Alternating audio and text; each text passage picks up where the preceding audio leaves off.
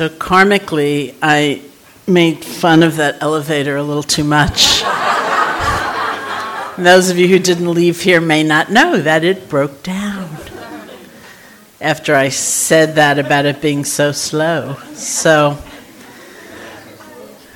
I'll take the karma. I think it's mine anyway, whether I acknowledge it or not. I shouldn't have done that. Now it's broken.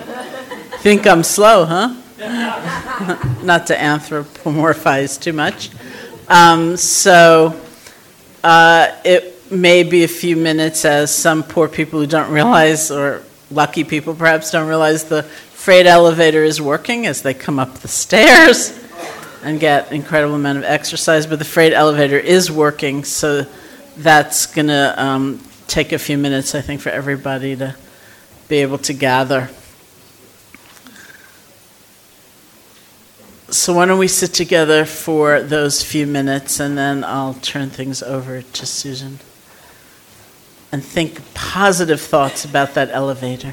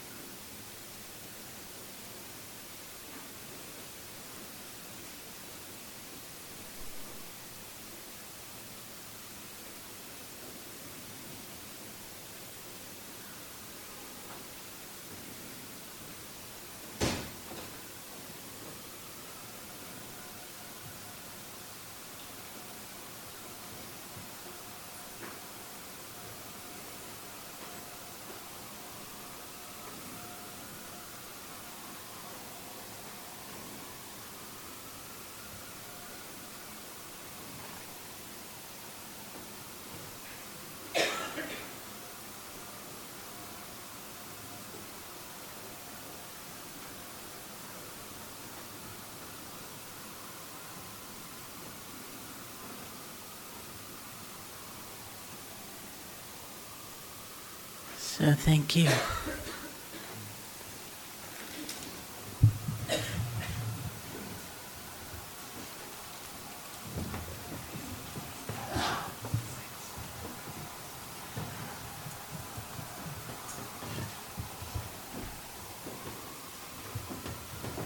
I'm just going to scoot over here so we don't have to move the microphone.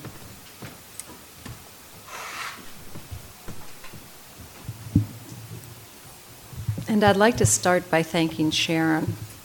It's just such a pleasure to be able to sit with Sharon and to hear her speak so simply and so clearly about these really profound and transformative transformational practices. And it's perfect. It's a perfect pairing with Sharon's teachings and the idea of mindfulness in a secular way with children, teens, and their families, because the wonderful thing about mindfulness with kids is that we really are reaching out well beyond people who would often be drawn into meditation in the first place. So I guess that's my first question. How many people here this is your first time at a place that is traditionally or classically Buddhist? Is there anybody here it's their first experience? That's great. So welcome. I'm so happy you're here.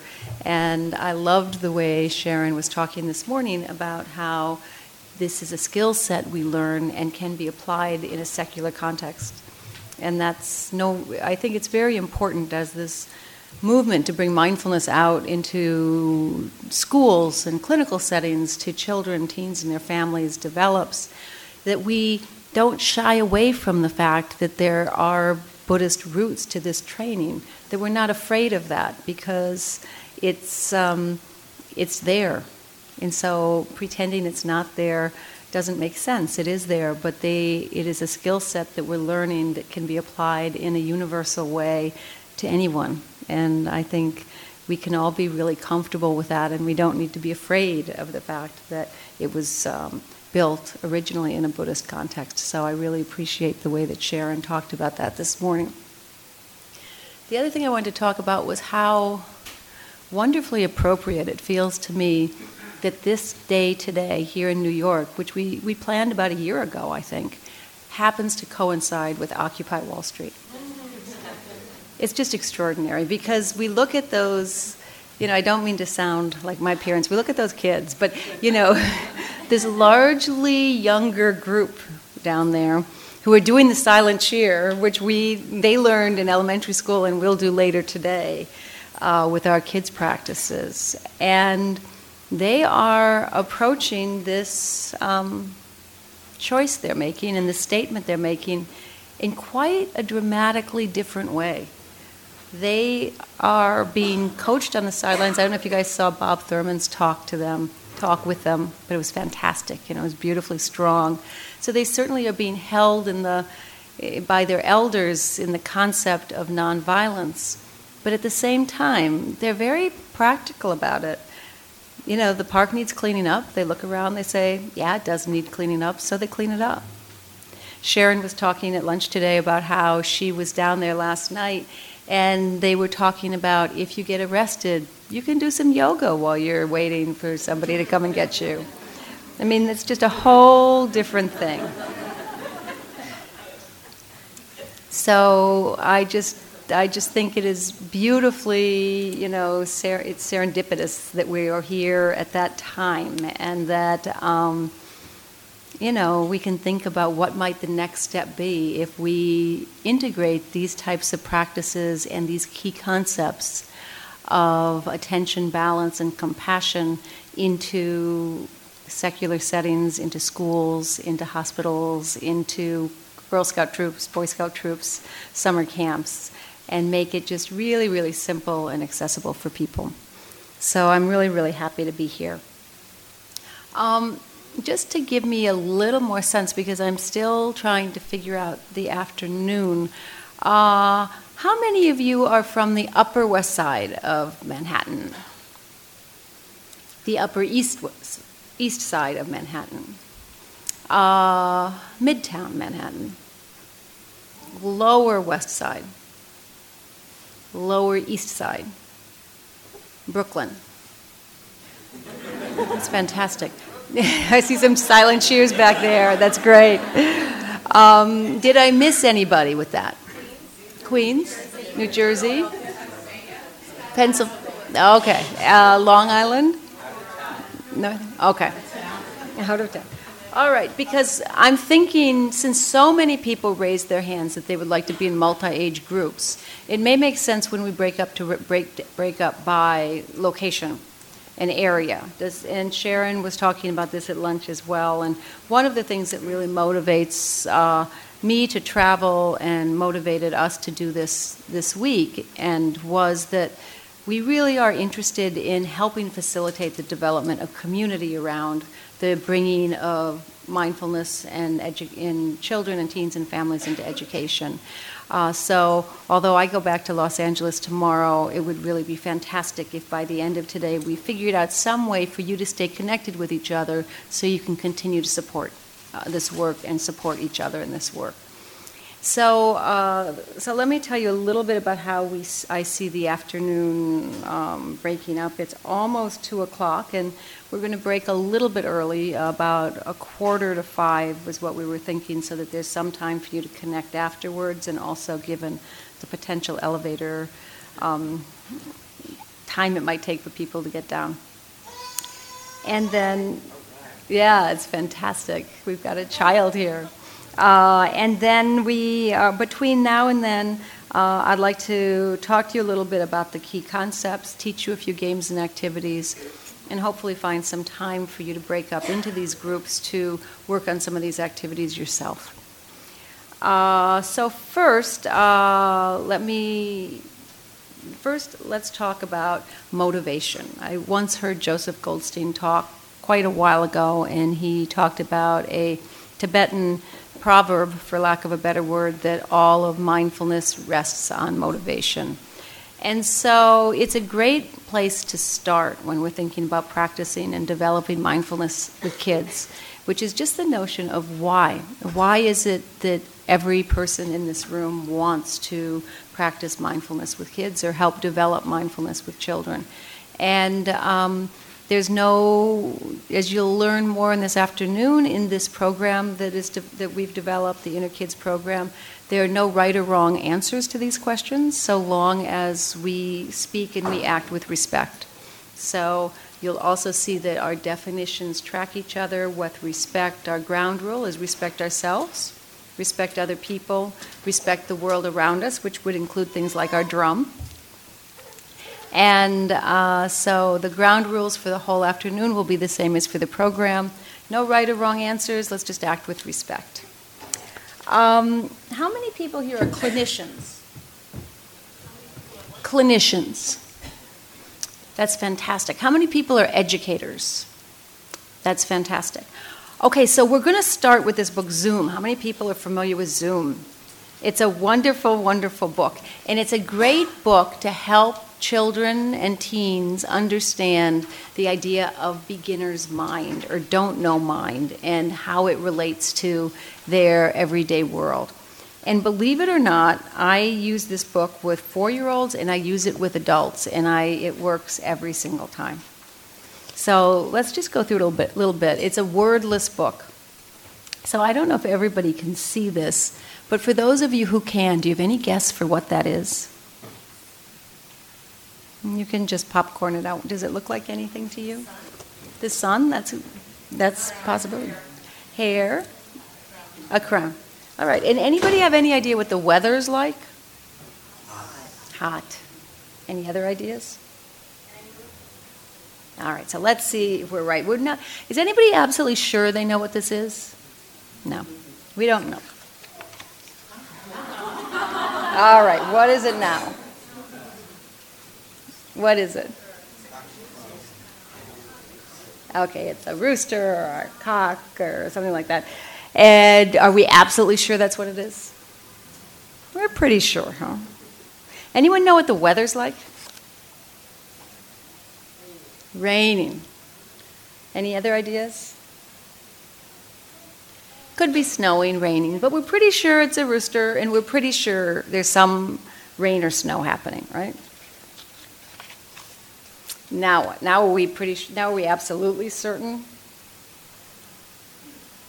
Yeah. So we have a rooster. It's probably raining or snowing, and it looks like a couple of people are watching. Let's see what happens next. All right. So now, anybody have any doubts that that's a rooster? You can be pretty sure, right? All right. So where are they? And Kansas? Any other idea?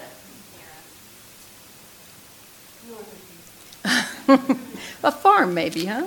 It could be a farm. We've got pigs, and we've got chickens and a horse. Now what do we think? Even more proof that it's a farm, right? And that it's a rooster in a farm. Whoops, sorry. There we go. All right, so we're pretty sure we know where we are and what's in the picture. What about the weather? Does it still look like it's raining? No. See, we were awful sure it was raining at the beginning, but now we're not so sure.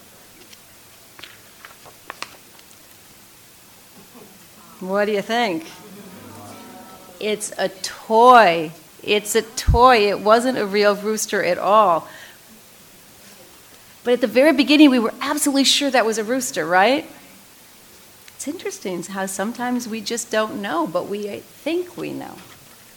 And the book goes on and on like that, with one picture after another where we're pretty sure we know what it is, but then we see, oh no, there's a hand there. It's a picture of a person playing with a toy. And then, okay, so at least now we're pretty sure it's a magazine cover, but we keep going. We guess where it is. Is it the beach? Is it a cruise ship? Is it the outside? Is it inside?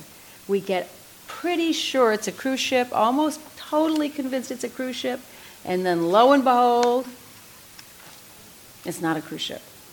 But it's a picture of a cruise ship. But what is the picture of the cruise ship on? So we keep looking, and it's on a bus. And with each picture, we get further and further away from that picture of the rooster or the crow or the rain or the snow. And we go all the way through. It's a long book, so I'm not going to go through the whole thing because you're so far away. But it's a great book to pick up and to bring back to your kids and talk to them about how we can be absolutely sure we know something. We can look at all of the information and be absolutely sure we know the answer. And you know what? We still might be wrong. So it helps us explain to kids, and this, like I said, even young ones, how we like to approach our mindfulness practice with a mind that's open and curious and, open to the idea that maybe something else is going on. Maybe we don't have all the answers quite yet. So that's how I would ask everybody here today to approach the afternoon, with that sort of a don't know or a beginner's mind, a mind that is curious about what's coming, even though we have a lot of expertise in the room. But being able to, just for the time being, take the engaging with the thoughts and put it aside and just experience these activities as if you were a child. Does that make sense? And there'll be plenty of time later, we'll do some Q&A and everything to get back into an analysis of them, but it's nice just to experience them and see what they're like. So now we're here back to motivation.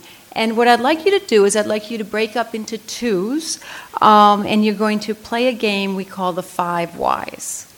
And the 5 Whys is a game that was developed by the head of Toyota Motor Company, and he felt that to really solve the answer to a problem in manufacturing, the way to go was to ask and answer a question back 5 times.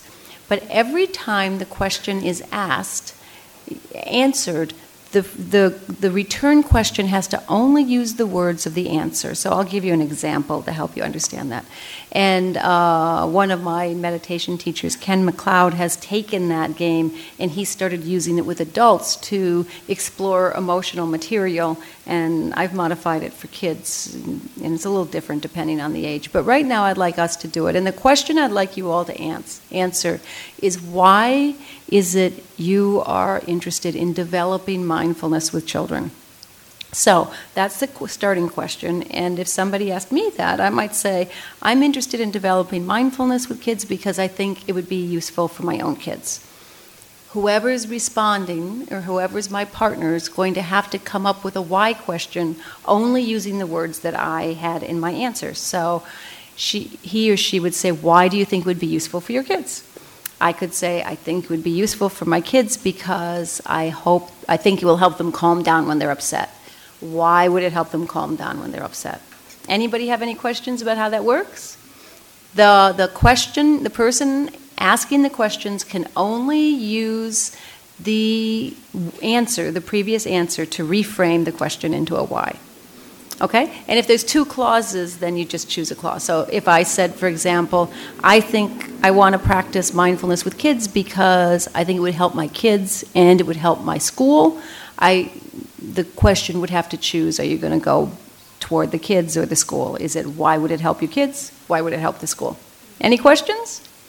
Okay, so why don't you break up into twos? I will ring the bell in a few minutes, and then you can change the roles, questioner or answer person.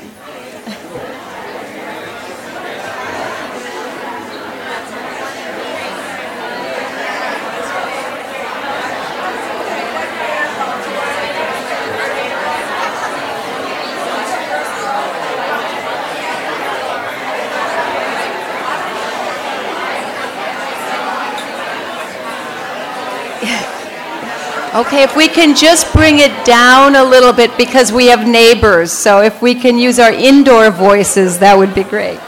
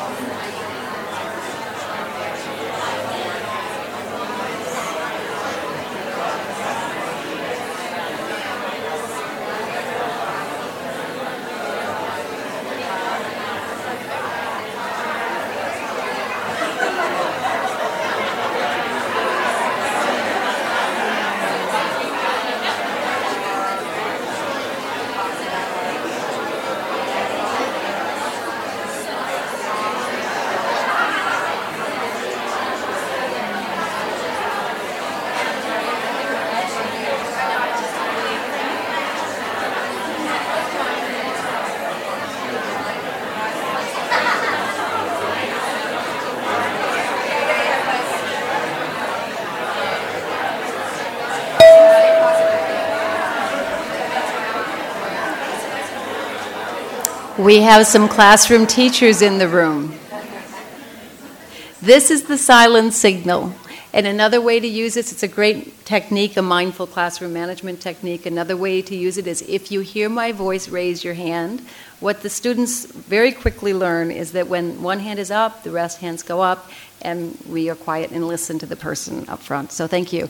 I hate to cut it short because it looked like you guys were really having some fun, but it's time to switch partners.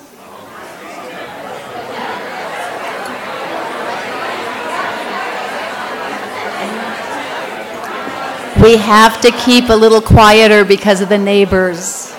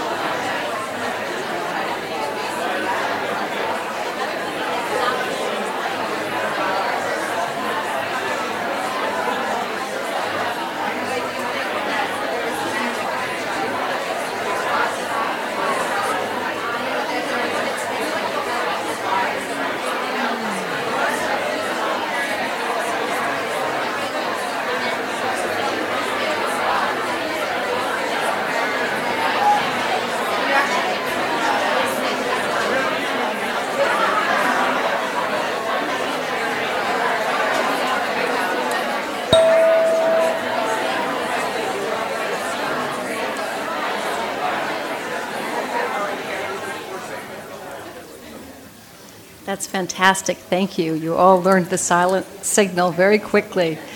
Okay, so can we have some people who would like to report back on what that experience was like for them? What did you learn about your motivation for practicing or developing mindfulness with children? No. Oh, no, please, go ahead. Wait, let me get the microphone. I will.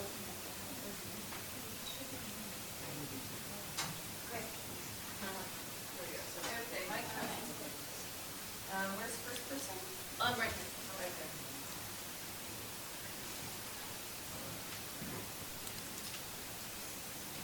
Through skillful questioning by my partner, I actually come to be aware of why I'm here, which I wasn't quite sure I was. So I'm here to give choice making back to children. Mm-hmm.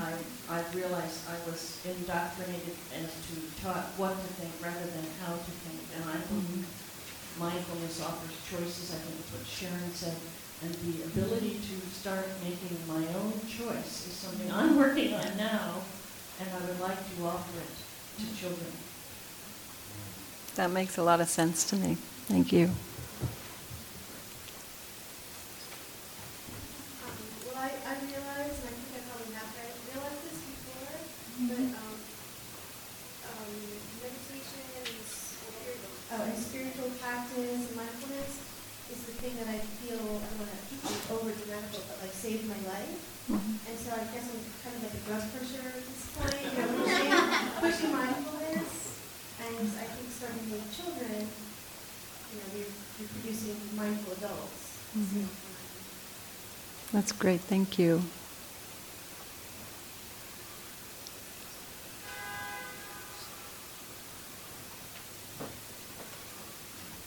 I found it very powerful to have someone who was listening so carefully that they could repeat what I had said, which then opened up the next level for me. And it only took 5 questions to get to the real fundamental bottom line, which is why we want this, so my granddaughter can be happy. That makes a lot of sense to me. There's somebody back there.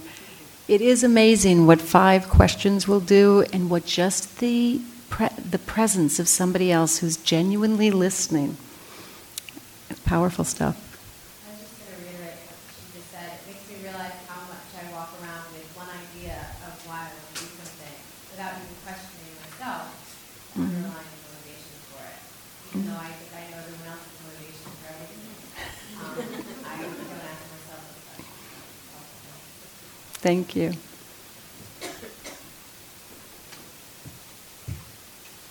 I'd like to speak as a listener. Quite frequently when I'm a listener, I'm thinking about the question I'm going to ask. This time I simply listen and the question presented itself. That makes a lot of sense to me. Do we have anybody else? One more there.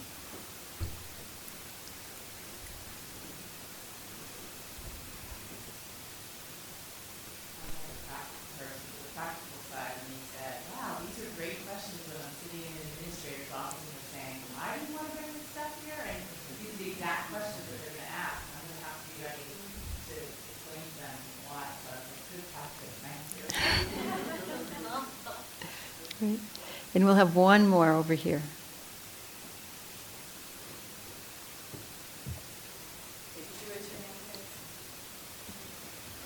Thank you, Valerie.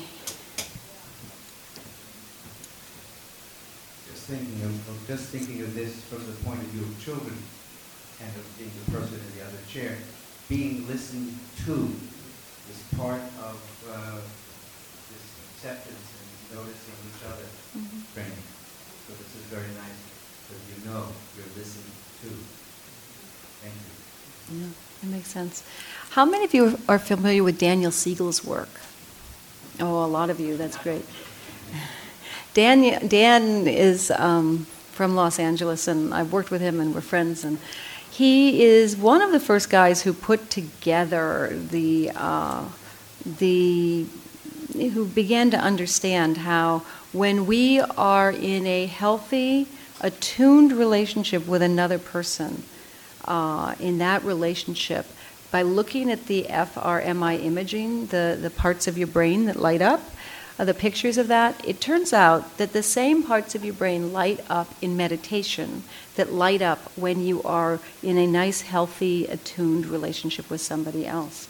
So when you're talking about that, I think that's the family of, that's where you're going with that, is that the children feel connected and that there's that nice, close relationship, and that there is a real relationship between that, the awareness of somebody else, and our own introspective process. So Dan Siegel's done some great work, and he has a new book out, The Whole Brain Child, which is pretty wonderful. And then his first book, The Mindful Brain, is also, I think, goes through that inner-outer experience part. Siegel, Siegel, yeah. So, did anybody learn something? Was anything surprising for anybody when they went through that experience of what was motivating them to come here today and to practice mindfulness with kids? Okay, great. All right, so let's talk a little bit about what I call the new ABCs: attention, balance, and compassion. And those three qualities, attention, balance, and compassion, are secular adaptations of what Sharon was talking about this morning, that she was talking about as attention, mindfulness, and loving kindness or compassion. So the way we'd like to structure this is by my basically piggybacking on what Sharon did this morning and talking about a secular, age-appropriate adaptation for each of those three areas. So let's start with concentration or with attention. There's a couple of different kinds of attention, but for the purposes of this particular piece, we're talking about concentration or paying attention to one thing and nothing else. And Sharon was talking beautifully this morning about how even if we have a primary focus or a primary object of attention, I believe she said we're gathering our attention around that object, which is very different from yanking your attention over here and putting it there. It's a different quality, it's a different approach. It still is a very, very gentle approach.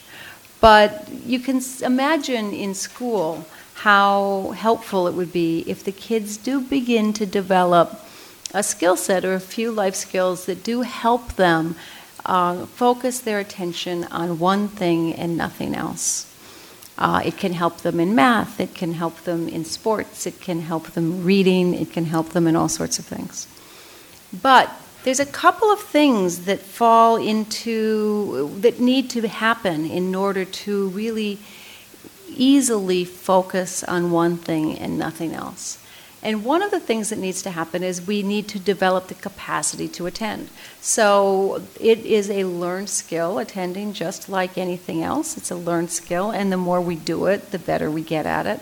So practicing these simple activities of attention a short time, many times, which is the way I believe it was Mingyur Rinpoche talks about it that way, and over and over and again, little tiny brief periods, and bringing your attention back to one thing is a way to begin to develop and expand that capacity to attend. But like anything else, if we're going to practice it in connection with a general introspective practice, we have to go through the basics first. And so the first thing we need to do is put on our mindful bodies. And our mindful bodies, whether we're 4 years old or 40 years old, really are no different. It's a matter of how we describe them to the children so that they are described in a way that's concrete and fun and playful, because if it's not fun and playful, they're not going to want to do it. So we talk about mindful bodies as strong like a mountain, our breath as like the wind, and our minds like the sky. And that's borrowed from a Tibetan description of a meditation posture. But when we talk to the kids about their bodies like the mountain, we talk to them about how if it's windy, does the mountain fall over? No. And if it's raining, does the mountain melt? No.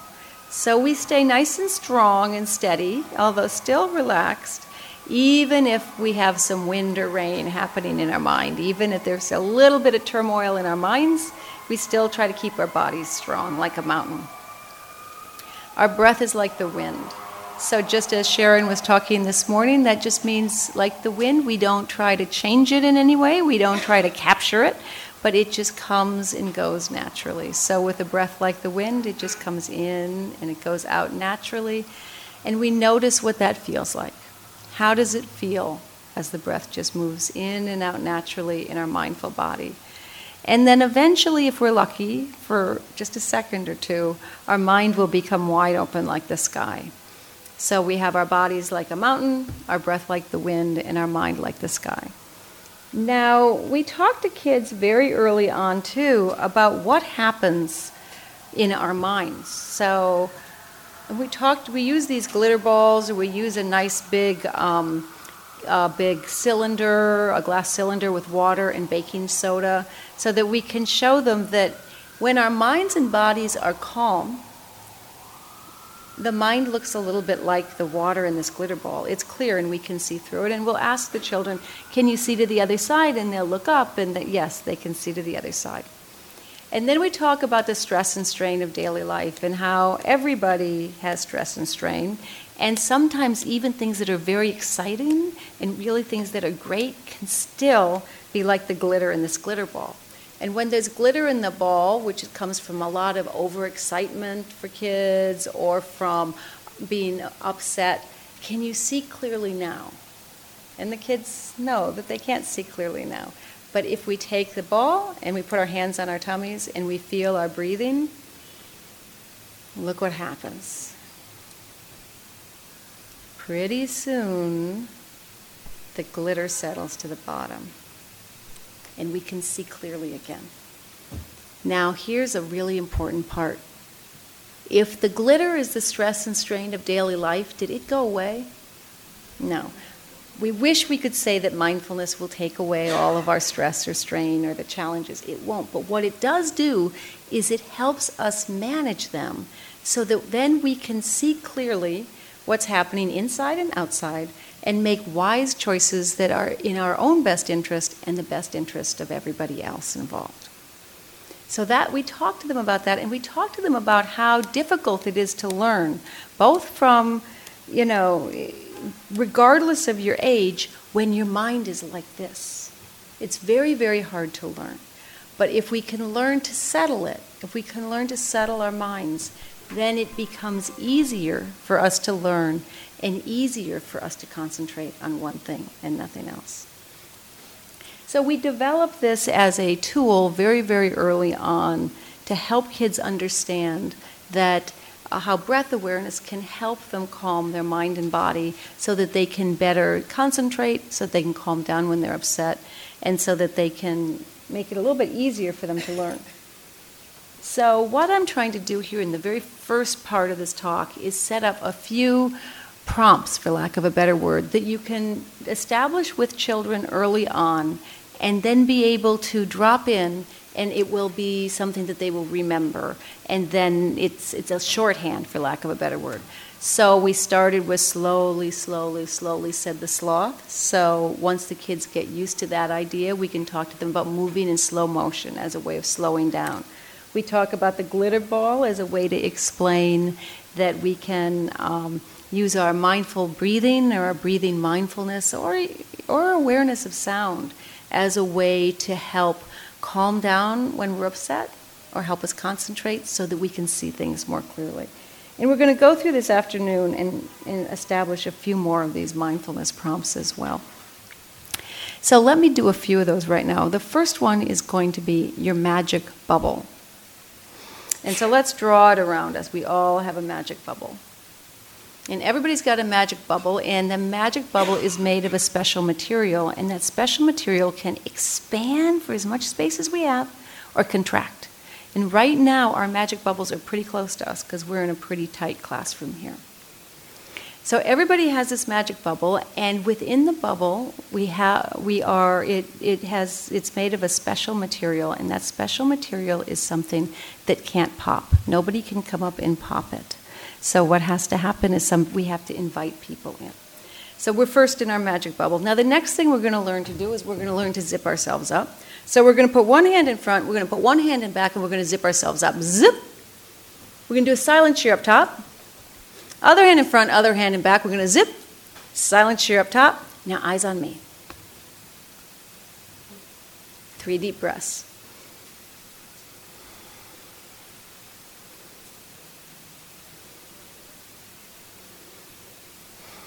So now let's put it together.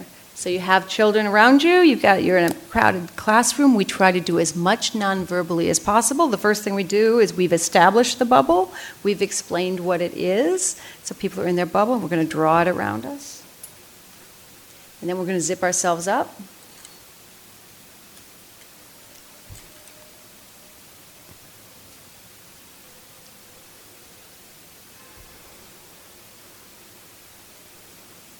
And we tend to do things 3 times. So here's one more time. We have our bubble already, so we can just zip. I'll know you're ready when you have one hand in front, one hand in back.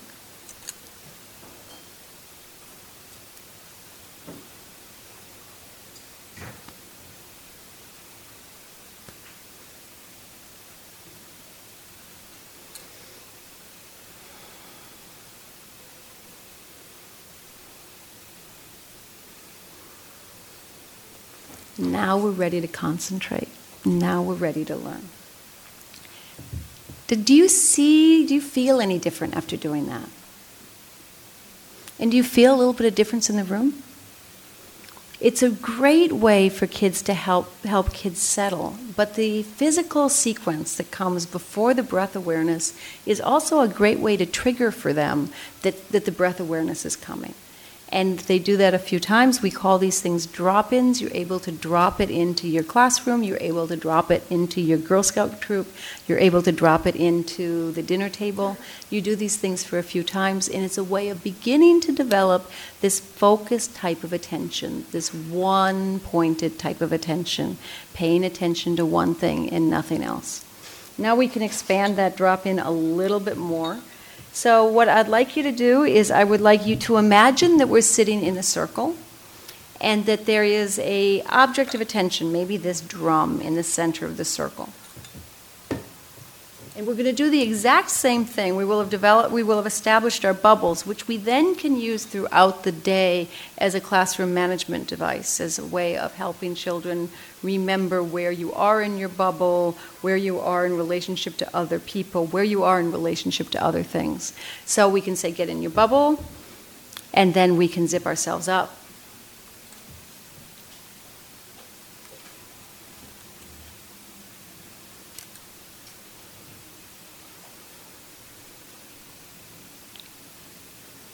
Now this time we're going to look at this drum and then we're going to listen. And when the sound stops, we're going to raise our hand. Same activity, same object. We're trying to develop the capacity to pay attention to one thing, nothing else. The first one, we were focused on the sensation of breathing and really settling down with breathing. This one, we're focused on sound. So we can do that again in a number of different ways, but let's first try it the same way we just did it, which is we're in our bubbles, so we're going to mark our bubbles. We're all pretty tight in here, so our bubbles are going to be pretty close. One hand in front, one hand in back, and we zip. Other hand in front, other hand in back, zip. We're going to put our hands on our knees this time, and you can also do it with kids if they're having trouble sitting still. Tick, tock, like a clock until we find our center, looking and listening.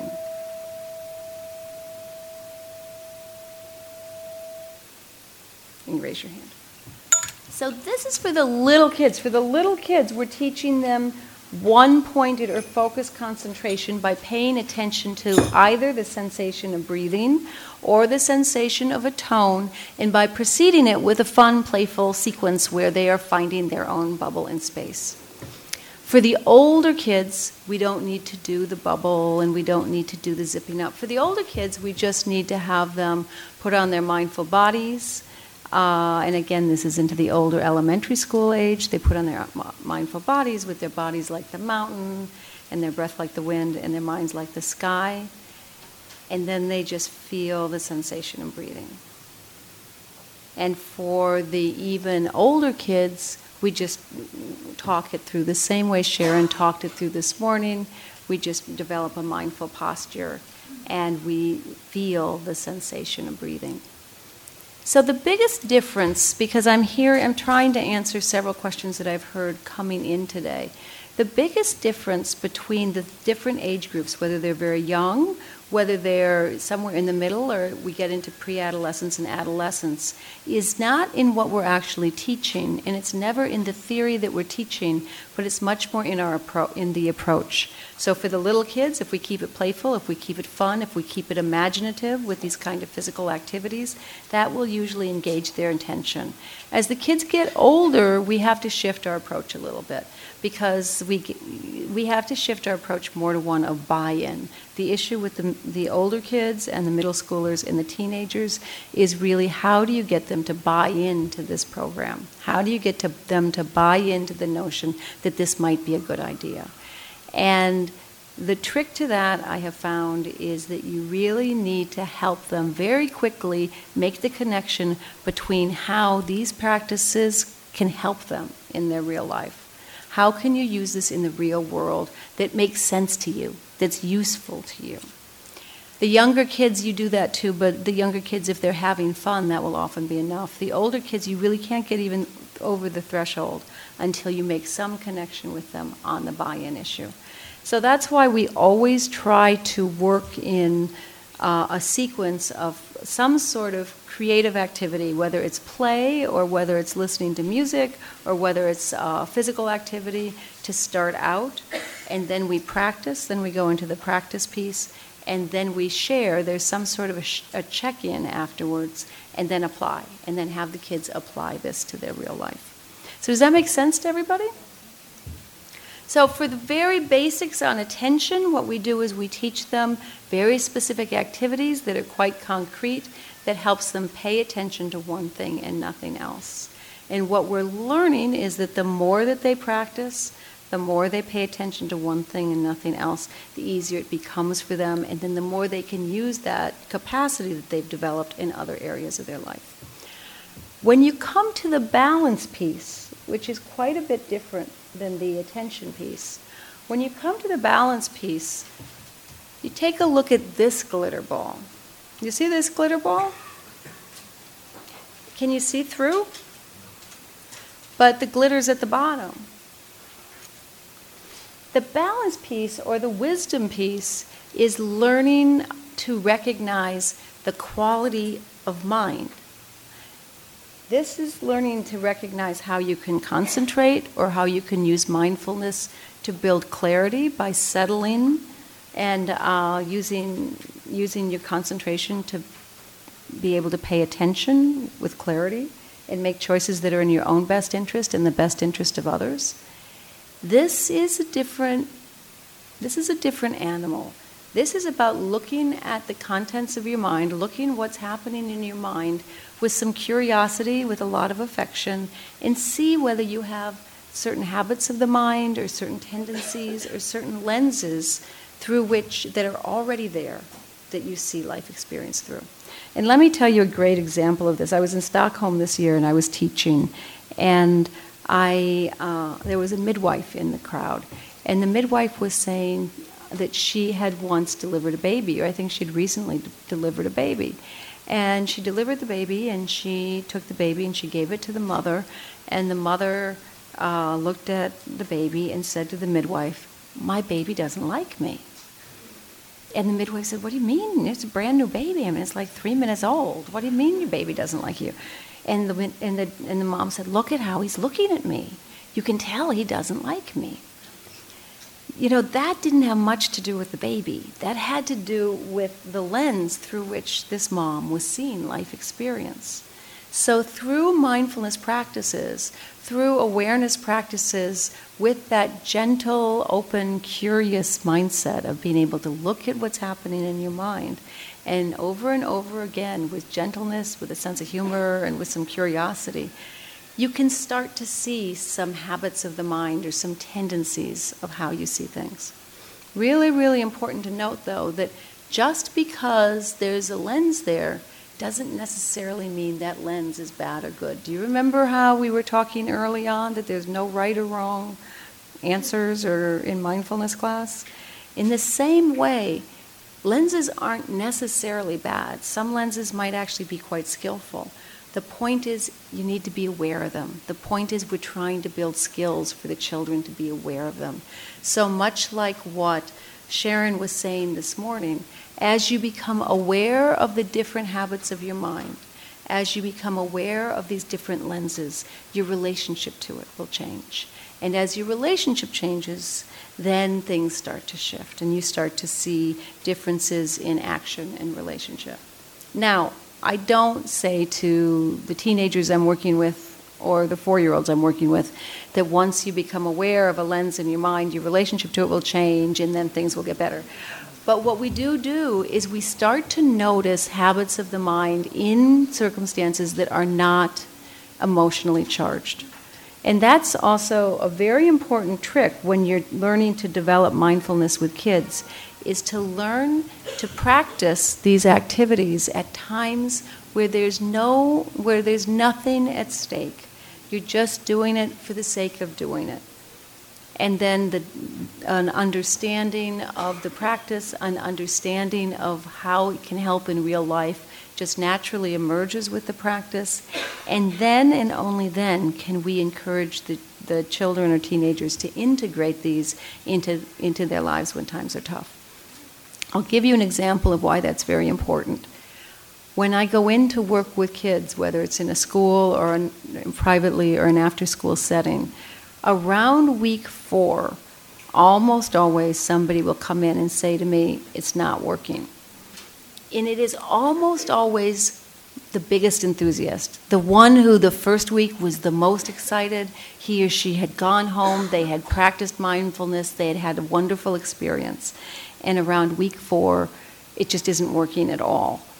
And usually the story is something like this. Usually the story is, I was really, really upset last night. I was very upset and I tried mindfulness and it didn't help. It just didn't work. And it's around that time that I start telling them that I started working out with weights about 4 weeks ago, which I changed the story depending on how long I've worked with the kids, but so that they get the idea of the weights. And then I have them take a look at the muscle on my arm and, oh, isn't this great? I've got a muscle. Yeah, well, that's what you get after working with light weights for 4 weeks. Now and then I ask the question, do you think that I could go out and lift up that car? And of course they say, no, you can't lift up a car. You've only been lifting weights for 4 weeks. And I say, exactly. That's what you're trying to do with mindfulness. You've been practicing mindful breathing for 4 weeks. And when you try to really apply it to a time that you're very, very, very upset, it's a little like trying to lift up a car. It's awful hard to do. And so let's just practice a little bit more, take a little bit more time, and see what happens.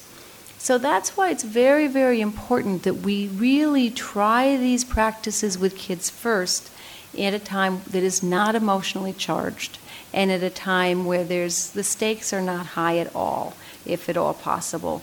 And let them have some time with them, let them have some space with them, let mindfulness class not be as stressful as the other classes that they're in, and help them develop a familiarity with the practices and understand the practices that feel the best to them, that they resonate with. One of the things that's really important to remember with mindfulness with kids is it's not all done sitting down. That's true with mindfulness with adults too, and Sharon was talking about that beautifully today with the mindful walking and bringing mindfulness into daily life. But still, often we have a sense that mindfulness is about sitting quietly on a cushion. But we have to remember that especially with kids, it's important to find ways to integrate this into activities that are not only sitting still, but also are moving and are dancing and that are loud and that are soft and that are lying down and sitting up, so that we find ways for children to develop awareness that makes sense for them. I talk about the importance of aerobic exercise, and I deeply, deeply believe that 10 years from now, it will be just as common knowledge that some form of formal introspection every day is good for you as we know that some form of aerobic exercise is. I think we're well on our way to that. It could be less than 10 years. So I think aerobic exercise is actually a pretty good way to talk about mindfulness and developing mindful skills with kids. But I know one thing. I know that running is good for me. I know jogging would be fantastic for me. The likelihood of my ever getting out there and jogging is extremely small. I hate jogging. I can't stand it. It hurts my knees. It hurts my ankles. I don't like it. I don't have the lungs for it. I just can't stand to jog. So I'm not going to be jogging no matter how many articles I read or no matter how many studies I read that jogging's good for me. The likelihood of my doing it is very, very small. The same is true with kids in mindfulness. If we just present them with one possibility, which is sitting still on a cushion, in cross-legged, or sitting up on a chair in mountain pose, we're not going to be able to reach all of the people, all of the kids, all of the teenagers. But if we're skillful about it and we, very early on, give them opportunities to practice awareness, sitting, moving, and lying down, then they will find something that works with them. They'll find something that resonates for them. And that's the way in. The way in is to first help them find some sort of an anchor, some sort of an intentional anchor that resonates with them. So anybody want me to explain what I mean by an attentional anchor?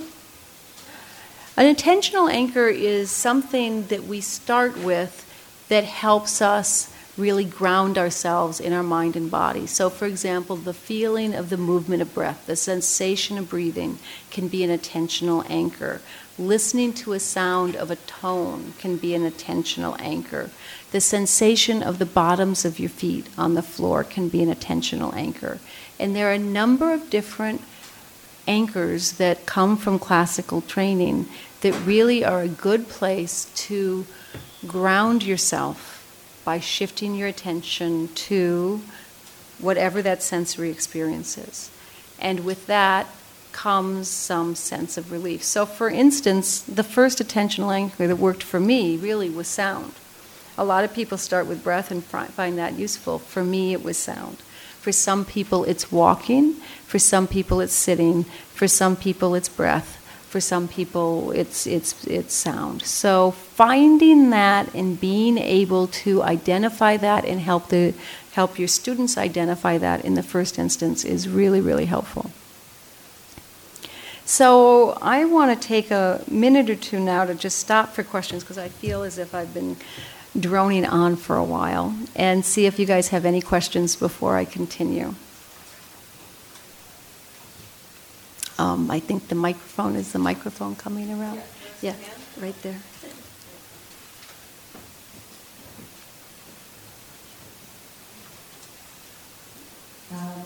So how do you talk to the children, like you said over this afternoon, paying attention to one thing and nothing else? Uh-huh. And of course, Susan was talking about how that's so hard to do for us, and our mind is going and going. And I feel like, the children that's all they're hearing most of the day. Yeah. Already. Pay attention, you're not paying attention. Mm-hmm. Yeah. You're not listening to me, sit down, So how do you make them feel non-judgmental that they aren't? I mean, the glitter and, I didn't get the green ball as much as the glitter ball, and I don't know if that relates to it, but, if you could speak to that. Sure. Well, one of the things to remember is this short time, many times concept. So when we're talking about paying attention to one thing and nothing else, when I talk to children about it, it usually isn't in that. I usually don't say, let's pay attention to one thing and nothing else. I'll say, let's listen to the sound of the tone and see if you can keep with it until it fades away. So I tell them a concrete instruction as opposed to the general idea. But one thing that I am hearing in that question that I think is really, really important, one of the things, is the need to have mindfulness a little bit different to a lot different from what we're asking them to do in the regular course of the school day. And if it is just, okay, I want you to pay attention to your breathing, just like I want you to pay attention to your math, and I want you to pay attention to science, I don't know that we will get so far, as opposed to paying attention with kindness, first to ourselves, then to other people, then to the world around us. So if we start to just redefine attention as attention with kindness, as attention with gentleness, as attention that's really much more relaxed and at ease, as opposed to that kind of furled up forehead, as you try to study and bear down, paying attention to your homework, but rather just a more curious, open way of really feeling the sensation of breathing and seeing what happens. And doing it for a very, very short period of time. And repeating that several times during the course of the day. The other piece that's really important when we're talking to kids about paying attention is that we describe what we mean by paying attention. Because there's a lot of different types of attention. There's paying attention to one thing and nothing else. That's what we were first talking about in concentration. But there's also a more wide open awareness. And in that more wide open awareness, we really have to have a sense of what's happening all the way around us. And I explain that to children about what it's like to drive. And so what's happening when you're driving, sure, if you're going forward, you have to have a sense of what's going on in front of you, but you also need to know what's happening in the back seat. If you've got kids in the back seat or friends in the back seat, you have to know the pedestrians who are going along the side of the road. You have to know that there's a mailbox over there. You have to know about the other cars on the side as well as in front. So that's more of a wide open awareness. It's not paying attention to one thing and nothing else. It's paying attention to everything that's going on around you. So when we ask kids to pay attention, it's really important that we're very descriptive about what it is we're asking them to do. There's also another type of attention known as executive functioning. And executive functioning is something that helps you plan and organize, and not just plan and organize what's in your backpack, but planning and organizing a sentence, for example. It also helps with self-regulation, knowing where your body is in space, that sort of thing.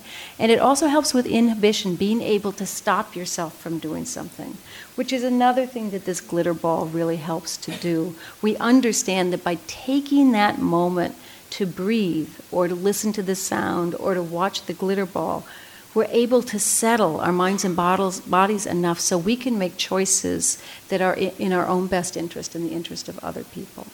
So when we talk about paying attention, the first thing is that we need to know ourselves what kind of attention we're asking kids to pay. Are we asking them to focus on one thing and nothing else? Are we asking them to have a better sense of where they are in space? Are we asking them to help regulate their body? And then we describe what it is we want them to do. Please listen to this sound and listen to it until it fades away, and then raise your hand. Or walking, really pay attention to the sensations of the bottom of your feet against the floor. Or see if you can get up that as close as you can to the table or to the lamp without touching. All of those things are different types of attention we're training. So it really goes back again, over and over again, to developing our own practice first. And as we develop our own practice, we'll have a better sense from the inside out what we mean by these practices. And in doing that, we'll be able to better describe them and explain them to the people we're working with, whether they're 4 years old or 18. Does that help? Okay. Okay, we have a couple more questions back there. Oh, here's one right close to you, so why don't we take that one first? Thanks. Can you hear me? Mm-hmm. You might say something about how you think about the relationship between one's own practice and practicing with children. Mm-hmm. In your book, you mentioned that you offer a lot of techniques and tips and ideas, but that the best way, in some sense, to come up with ideas is to have your own practice and then see what kind of emerges. From your own experience, and that makes a lot of sense to me. As a mother of a toddler, I continue to sort of struggle with where exactly I'm fitting my own practice because the time of day I used to do it doesn't work. And anyway, I do short sittings and short moments of different kinds for myself, and sometimes I do a more formal sitting. But I wonder if you have any thought, what you said about attunement being lighting up similar parts of the brain to sort of introspection or simple meditation, made me wonder, if you've done sort of your practice by time period of focused attunement with a child, or have you experimented with other ways to integrate, or has it always been important to you that you had X amount of time that you did your practice by yourself? Yeah. It's always been important to me that I have a daily practice and that I make that time. And I've gotten up at crazy hours in the morning to be able to do that. I've tried to do it late at night. I tend to go to sleep. I tend not to have as much success at that. I can set that alarm and get up early. But it's also the way I was trained, but it's a daily practice was a prerequisite. But I will say that there was a period in my life when I was able to practice 2 hours a day. I would practice an hour in the morning, and then during that time, just after work and before dinner, I would put in another 45 minutes or so. Then I got through a period that just was not manageable for me. So when my daily practice got shorter because it was necessary, I got much more adept at being able to really drop these practices during the course of my daily life. The kind of things Sharon's talking about when you're washing dishes, really shift your awareness to a physical sensation. And that, I think, actually, if I were to say one skill that I think could change the world if we teach all of our kids, it would be how to shift your attention gently, not like a magnet, but gently and with curiosity and with acknowledgement of where your mind is first. You notice your mind is someplace else. And especially if there's a lot of contents of your mind that are confusing or upsetting, or if it's just stuck, if you're stuck on something, which happens to a lot of kids, you notice that first. You notice it with curiosity. We don't put that under the rug. But after you notice it, to just gently shift the awareness away from what's happening in your mind to a sensory experience. And that's what happens in this glitter ball.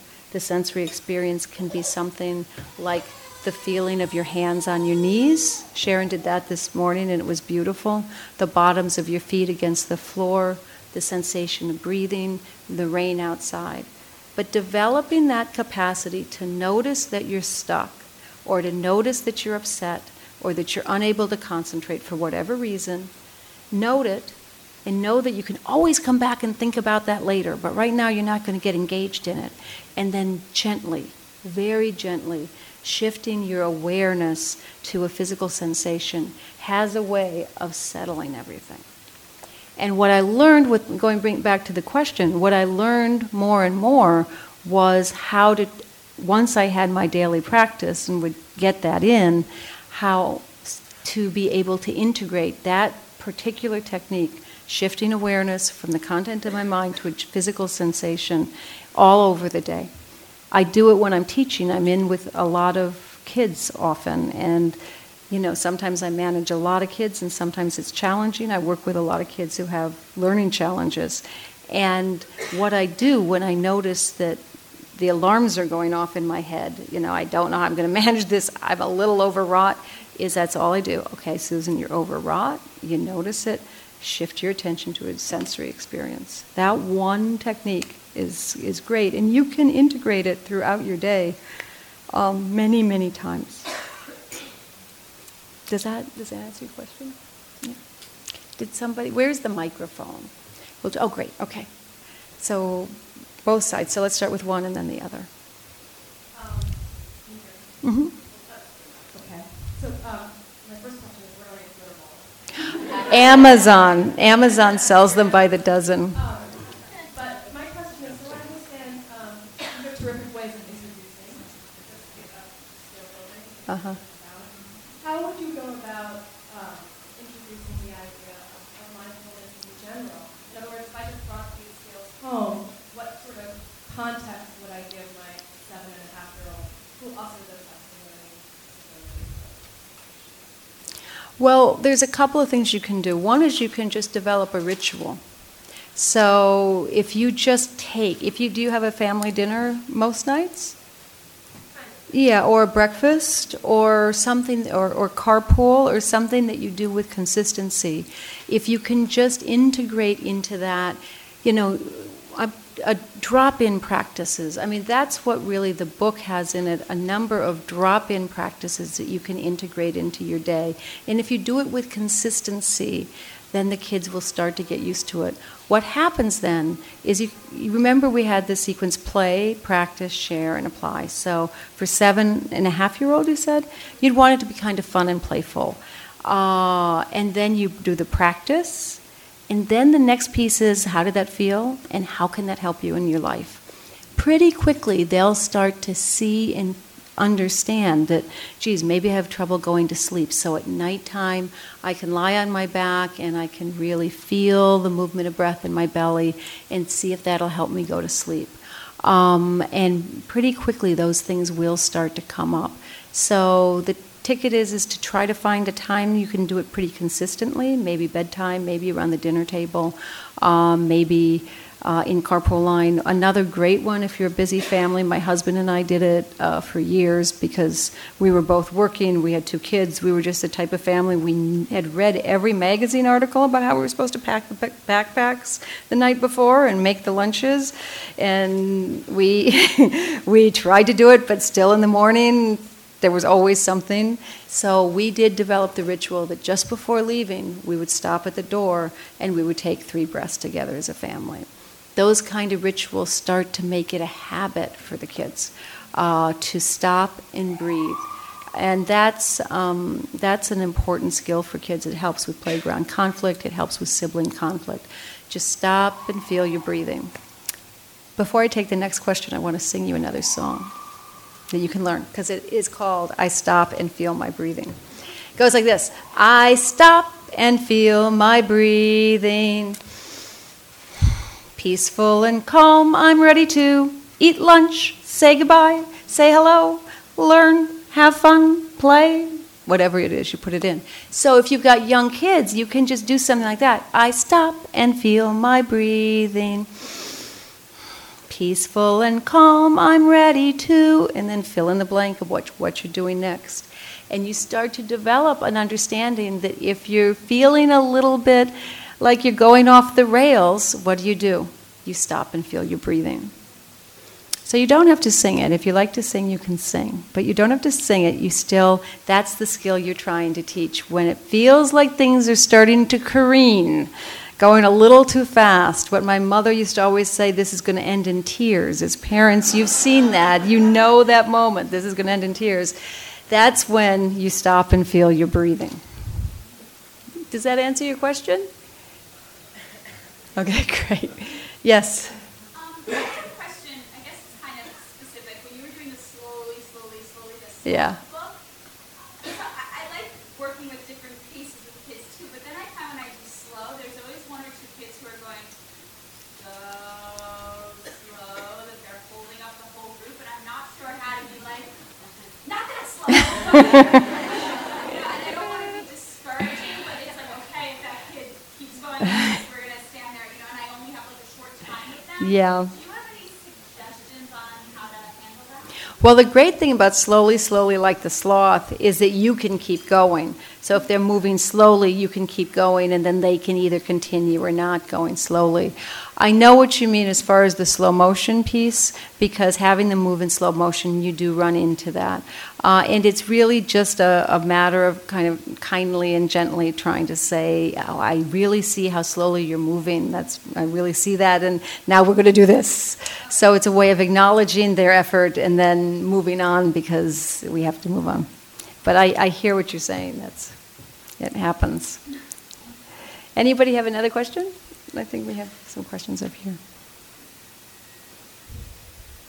I work with middle schoolers, Mm-hmm. and a school counselor, so I don't see them consistently with practice. But I was doing a classroom lesson, and I saw on YouTube a quick clip from Russell Brand, the National Confidence Foundation, Mm-hmm. that showed mindfulness being used, education being used in school. And I could see when I played it to the kids, they caught their attention, there was some insight. Do you know anything else like that?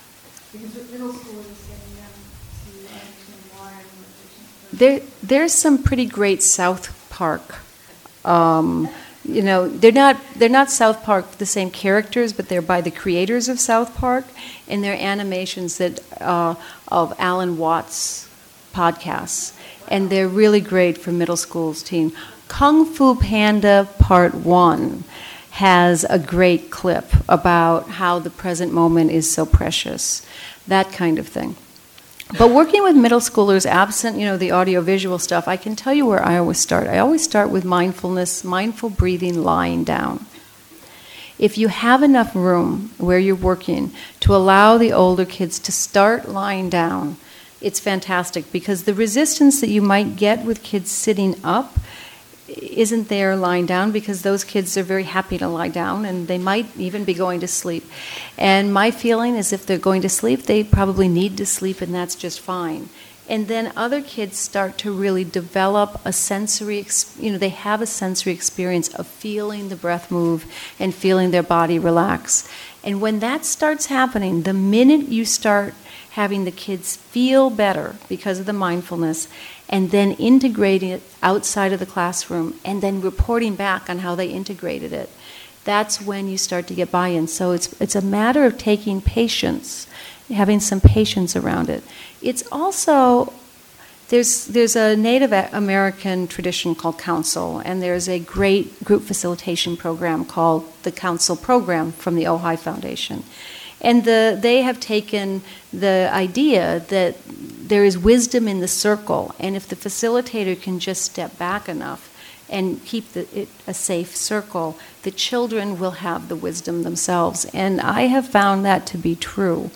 There's just no going around it. If you have kids who go out and use mindfulness and are given the opportunity to come back and share that they do, buy-in goes up like that. They just believe it more from each other than they do from us. So with the older kids, if you start lying down, I also use a lot of music with older kids, and I use it, there are different ways in classical training that are considered basically training wheels for meditation. One is counting breaths, which is also very useful for kids. Not the real little ones, but for the older elementary on up. And I think of music as one of those bits of training wheels for meditation. So what I'll do is I'll bring my iPod, and my iPod has my son and my husband have programmed my iPod. So I can be pretty sure that if I bring it in and I give it to a teenager, that they'll find something on it that they're familiar with and that they like. And so I'll let the kids choose the music. I'll put it in a little small deck I carry with me. I play the music. I don't want anyone to think we're meditating for music. We're not meditating to music. We're using that music as a method of the play piece, play, practice, share, and apply. They just relax, they listen to the music. It's a way of relaxing the mind.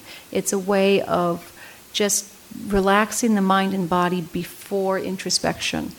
And it's the same thing we do with young kids as far as playing a game or singing a song. And the reason this play piece is so important, or listening to music or doing some sort of physical exercise, is, have you guys ever gone to meditate when you were really upset? It's like you sit down, and how easy is it to just sit down and have your mind get very relaxed and peaceful and calm? It's really hard. But if you sit down to meditate after having had some fun, or after listening to music, or after gardening, or doing something that's an activity that is more, what's popularly called right brain, then you're sitting down in a completely different headspace, and it's easier then to settle into some sort of introspection. Same's true with kids. You play some music, they listen to it, you fade it out, and then you lead a guided practice, lying down, of breathing mindfully and really feeling the breath. And that's a great way to segue into it. One teenager said to me once, and I loved it, I thought it was just beautiful, she said, "I don't know why anyone wouldn't like mindfulness class. I mean, if you don't like it, you can just sleep through it." And I was just fine with that. Yeah, back there.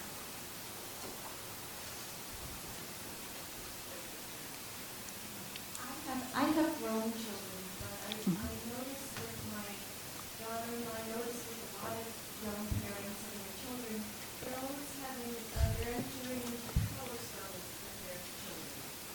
And my daughter-in-law was describing her son when he's 11, and it was his birthday party weekend, but he wouldn't do his homework, and he wouldn't clean his room, and he just sat on his couch just to sit. Mm-hmm. He's very active, wonderful, really beautiful child. But it drives her crazy because he's not doing what she wants him or what he needs to do for school, and so it becomes a power struggle. Mm-hmm. And I see it with her. I had a nursery school teacher who said when my child was 3, never get into power struggles with your child. But I see it all the time. Yeah, it's true. And power struggles are really, it's hard to notice you're about to get into a power struggle. So often parents and children don't realize they're in one until they're in it. And it goes back to the importance of the adult developing their own practice. Because as the adult develops more of his or her own mindfulness practice, what will happen is they will start sooner and sooner to be aware of what's coming up. They'll start noticing the sensory experiences that are happening inside them that are leading to feeling the power struggle. They'll start noticing the triggers, and then they'll develop more of a capacity to stop and feel your breathing. That interruption is that choice point. I think Joseph Goldstein calls it the about to moment. There's a moment between the sensory experience or the thought or the emotion and the action. And if you can learn to identify that and interrupt it, that allows you to change the course of what's going to happen. So that's what we're asking kids to do. We're asking them to make wise choices in that choice point. But in order to do that, we need to develop our own practice first so we can do it ourselves. Because if we model that for them, they will pick it up and they will learn it more quickly by our example than by us telling them to do it but are not doing it. So that's the thing about the power struggles. It's about really the adult is the responsible person recognizing through their own practice what's coming on and developing the capacity to interrupt before it happens, or not beat yourself up, but you're in the middle of a power struggle. It happens to everybody. So I notice I'm in the middle of it. Okay, I'm now going to step back and settle myself and then come back and try something else. So it happens to everybody, and not to beat ourselves up when we're not perfect, but just to notice it and interrupt it, get some space, and then try again. It's the same thing Sharon was talking about this morning. The real ticket is the beginning again. And not beating yourself up for not being the perfect parent or grandparent or teenager, but noticing, okay, so I got a little bit off track, I'm going to stop, and I'm going to collect myself, and I'm going to begin again.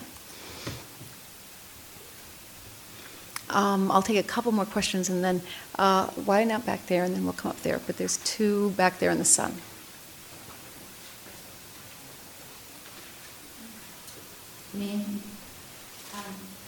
I was curious if you could elaborate a little bit on this. It's not working.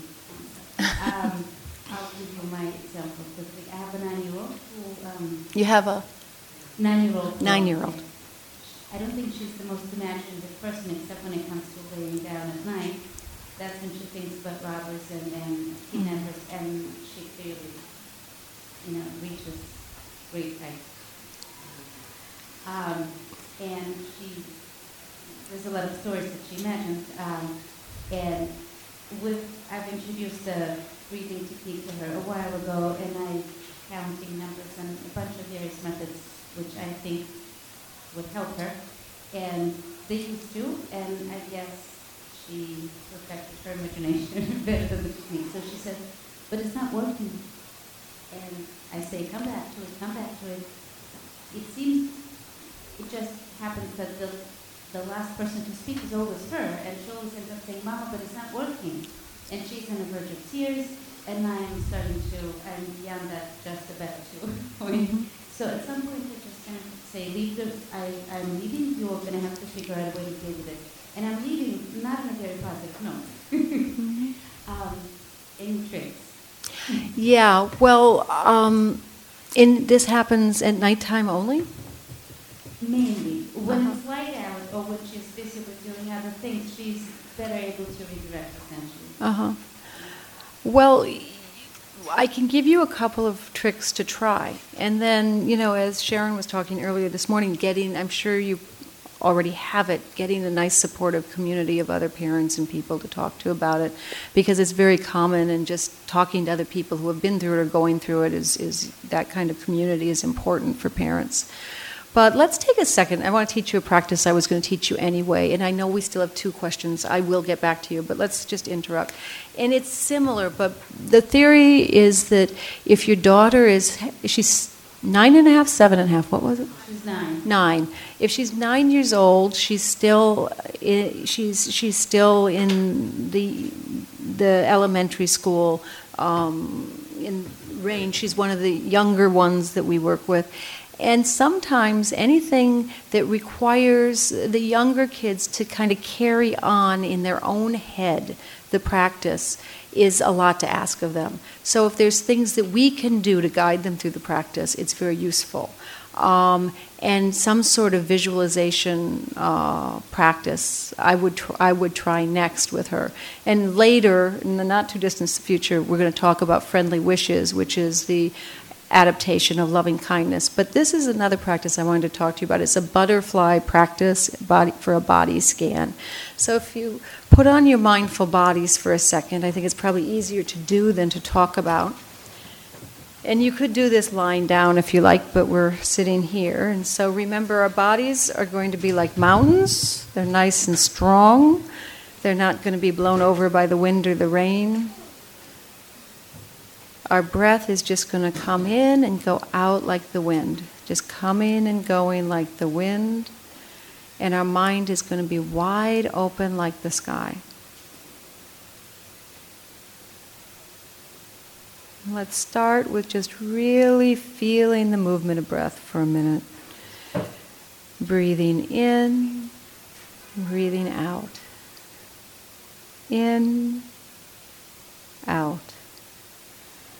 Breathing in, our bellies move up, full of air. Breathing out, they empty. Breathing in and breathing out. Now let's imagine that there's a butterfly. You have your own special butterfly, everybody does. And just bring to mind what your butterfly looks like. What color is it? How big is it? What do the wings look like? What do his feet look like, or her feet? Just imagine your butterfly. Now this butterfly has magic powers. And when the butterfly lands on your body, all of a sudden, that part of your body just relaxes.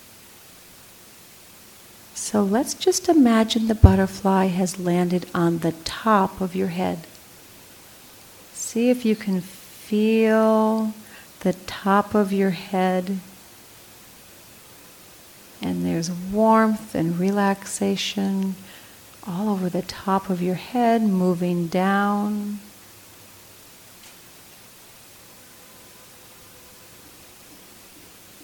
And now that the top of your head is all relaxed, that warmth is going to move all the way down your back of your head to your neck. So just imagine that magic butterfly has sent warmth all the way down to the back of your neck. It's not too hot. It's not too cold. It's just right. Now that butterfly is going to just jump off the top of your head and fly down and land on your right shoulder. And when it lands on your right shoulder, the right shoulder relaxes, and the warmth of that butterfly starts at the shoulder and moves down your right arm to your elbow, to your lower right arm, to your hand and your fingers. And it's not too hot, and it's not too cold. It's just right. Now that butterfly is going to jump off your shoulder and land on your upper leg. And the warmth from that butterfly fills the upper leg so that your whole upper leg is nice and warm and relaxed, and it's not too hot, it's not too cold, it's just right. The butterfly moves to your knee, and your knee feels warm and relaxed. The butterfly moves to your lower leg, and your lower leg feels warm and relaxed. And finally it lands on your right foot, and your right foot feels relaxed and warm. Now the butterfly is going to fly over and land on your left foot. Your left foot relaxes, feels warm. It's not too hot, it's not too cold, it's just right. And that warmth moves up your lower left leg to the knee and to the upper leg. Now that both legs are relaxed, your butterfly is going to hop off that foot and go up to the left shoulder. Going to relax your left shoulder, and the warmth from that magic butterfly is going to go from the left shoulder through the upper arm and the lower arm and finally the hand. And it's not too hot and it's not too cold. It's just right. Now your whole left side is warm and relaxed, and that butterfly is going to hop back up and fly to the top of your head. And just feel your whole body now warm and relaxed. Not too hot, not too cold, but just right. And when you're ready, you can open your eyes.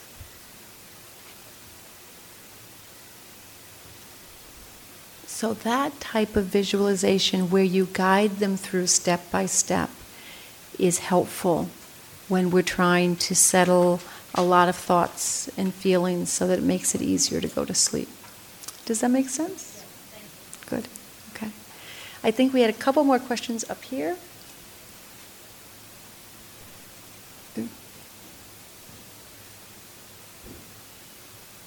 Hi.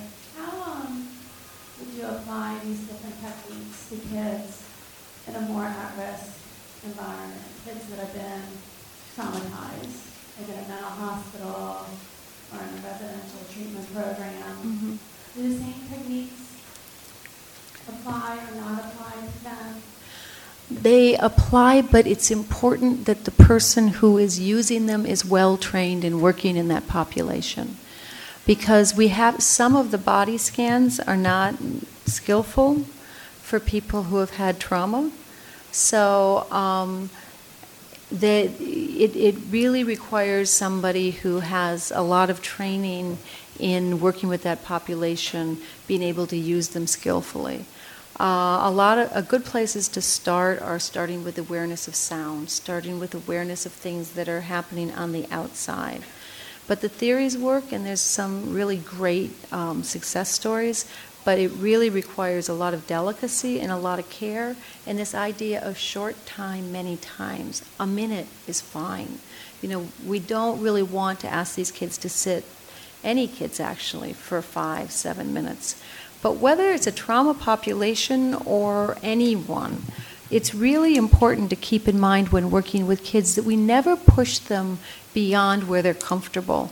So that's why, as the facilitator, there's many things you need to be working with kids in the mindfulness area. I mean, there's these little drop-ins you can do, are something that parents can do at home, that people without a lot of mindfulness training can do. But if you're really looking to teach mindfulness to kids in a more formal way, you need significant mindfulness training, but you also need significant classroom or group facilitation experience. And if you're planning to work in a clinical setting, you need clinical experience. So one of the challenges is to try to find one person who has all of those things and to go in and work with kids. And what is often really useful is to go in as a team, to have somebody who's got a lot of mindfulness experience and somebody who's got clinical experience, or somebody who's got a lot of teaching experience and mindfulness experience, and they can co-learn with each other. My suggestion, though, is to really make sure that as you develop these teams, that everybody has a healthy respect for each other's area of expertise. Because ultimately, to really bring this out into the world in a very meaningful way, we need the help of child development experts, we need the help of teachers or clinicians, and we need the help of people who really understand mindfulness in a deep way. So you bring those three skill sets together and a lot of mutual respect, and everybody kind of leaves their ego at the door, and it's amazing what can happen. But going back to whether it's a clinical setting or not, we have to be really, really aware of the child we're working with, and if we see anything that makes us feel like one of the children in the group or the child, his or herself, is uncomfortable, it's time to stop. It's time to just take a break and maybe do something different, talk about what happened, but we watch for signs that a child is squirming. We watch for signs that a child is having a really hard time closing their eyes. We watch for, children will say, "This is difficult for me." Often, if you see somebody who's having a hard time lying down, just ask them to sit up. Simple things like that. Suggest walking. But really keeping a close eye on all the kids you're working with. And when somebody starts to look uncomfortable, you just go over and check it out and you see what's going on. And if they're really uncomfortable, the whole group can stop. It's time to stop. And if there's ways to make them more comfortable by sitting up or moving, then we do that. But it takes a lot of care and a lot of close attention to the children in the group to make sure that we're sort of tailoring a program that works for everybody. Remembering a lot of kids just have a hard time sitting still, so asking them to sit still isn't going to be as helpful for them as teaching them practices where they deliberately move side to side and really, just as with walking meditation, they really sense the sensation of movement. And in doing that, they're able to settle themselves. And some of the kids, they settle themselves by going at this pace, and they find it calming. So we have to let them take the lead, and what they find soothing, we then help construct something that works within the group. And it's very doable, but again, with a real healthy, collaborative relationship. I was very lucky when I was working with teachers, when I was really developing this work. I worked with great teachers, and I really saw them as, I was student teaching with them in a very real way. So they were my team members. If I had a question, I asked them. I asked for feedback, and it worked beautifully. And as a result, the program was able to develop in a way that it couldn't if, as a mindfulness person, I just went in and just did, the mindfulness without understanding the rest. So does that help? It does. Yeah. Thank you. Sure.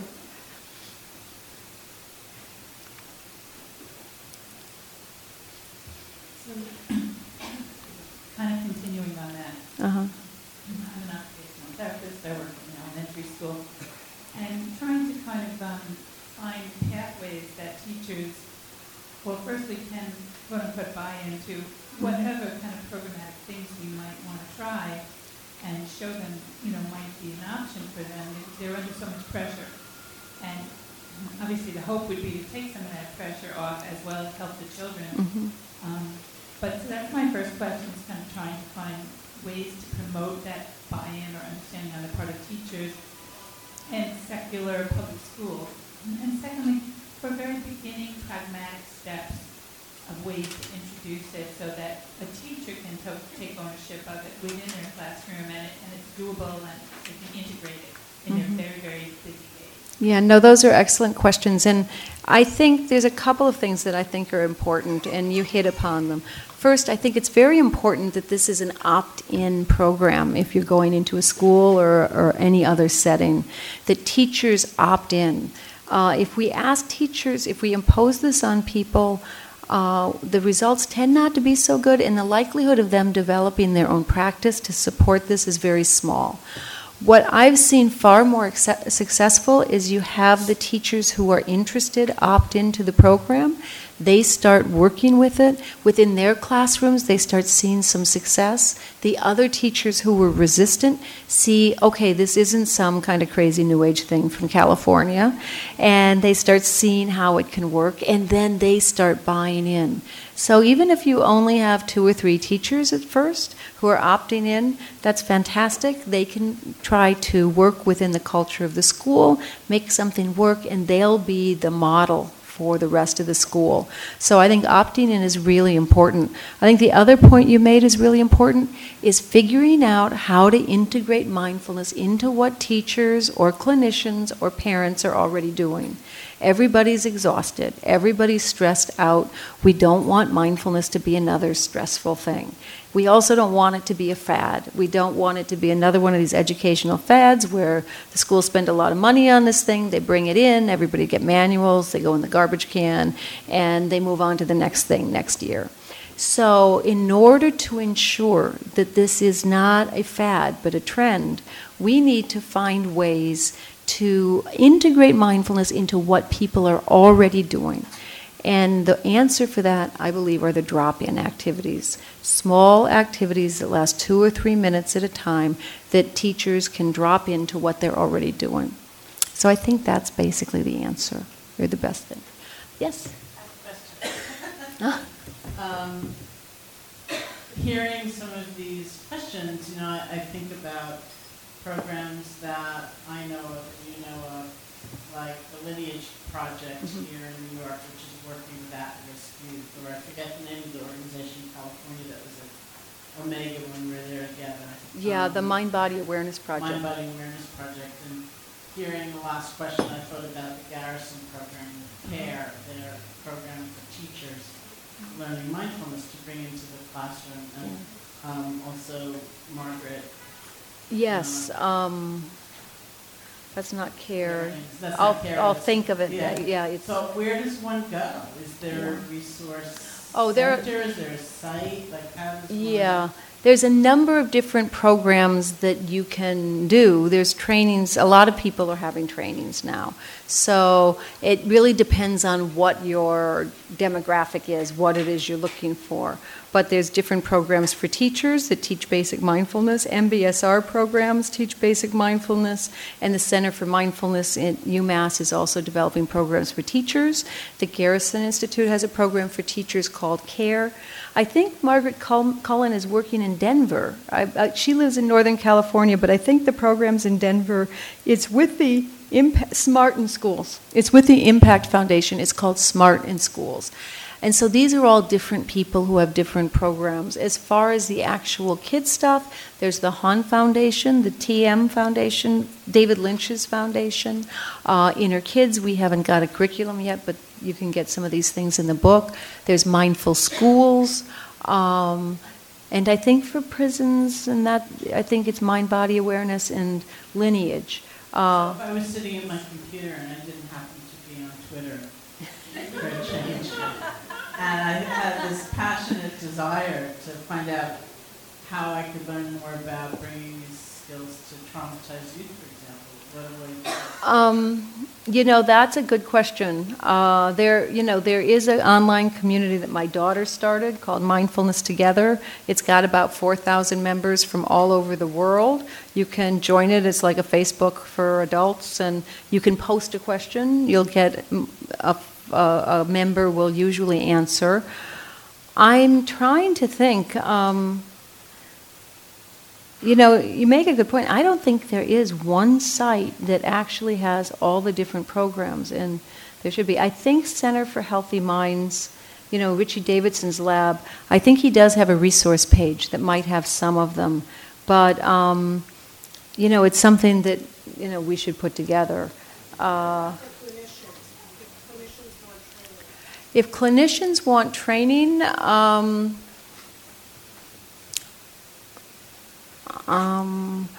don't know. There are some larger programs happening. UC San Diego is having a program in February. It's like a 2-day conference. And that's actually a good one. Pamela Siegel's coming from Courage for Renewal. Amishi Jha will be there. I will be there. Rick Hansen will be there. That's a good one. It's in San Diego in February. I know Daniel Rexhaven is starting a mindfulness institute for people training, and I know that the logistics of that are just starting to happen. I don't know. I'm on the staff of that too, but I don't know what the dates are. So there are different opportunities out there for training. I guess if you just There's a Google group called Mindfulness and Education. Oh, yeah, Richard Brady's group, MEN, Mindfulness and Education. Amy Saltzman is having a conference this weekend out in Northern California. She has a group called Association for Mindfulness and Education. So those are some resources right there. And then you can... Garrison Institute in November is doing a 2-day program that will also be good. It's in Garrison. It's in Putnam County. I think it's Putnam County. It's about an hour and 20 minutes from here on the train.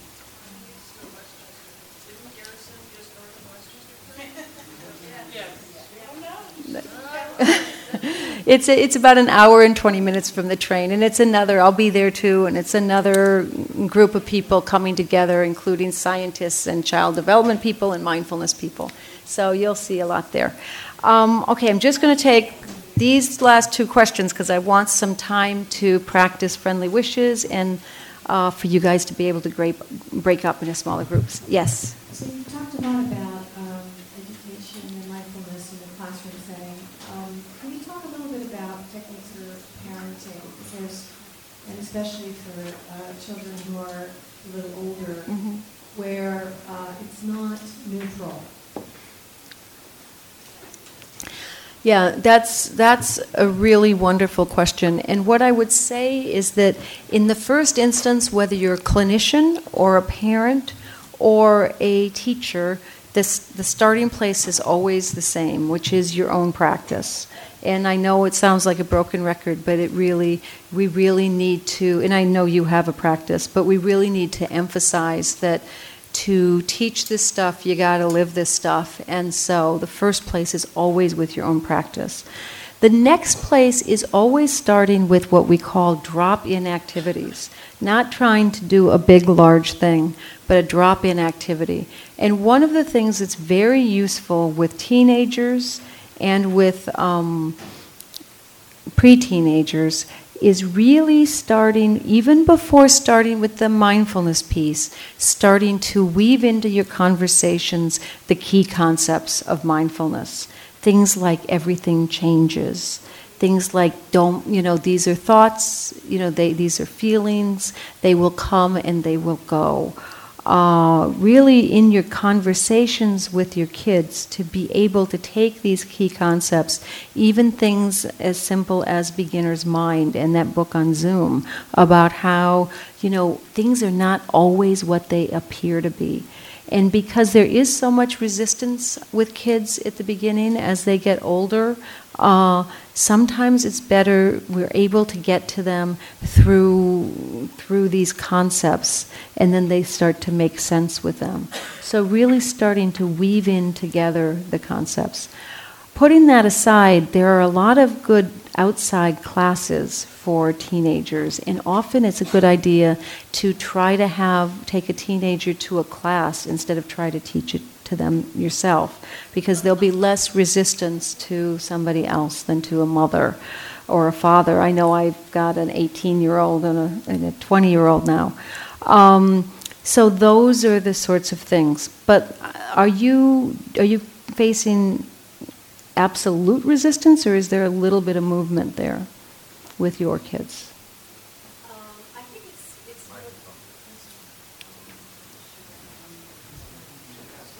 First microphone.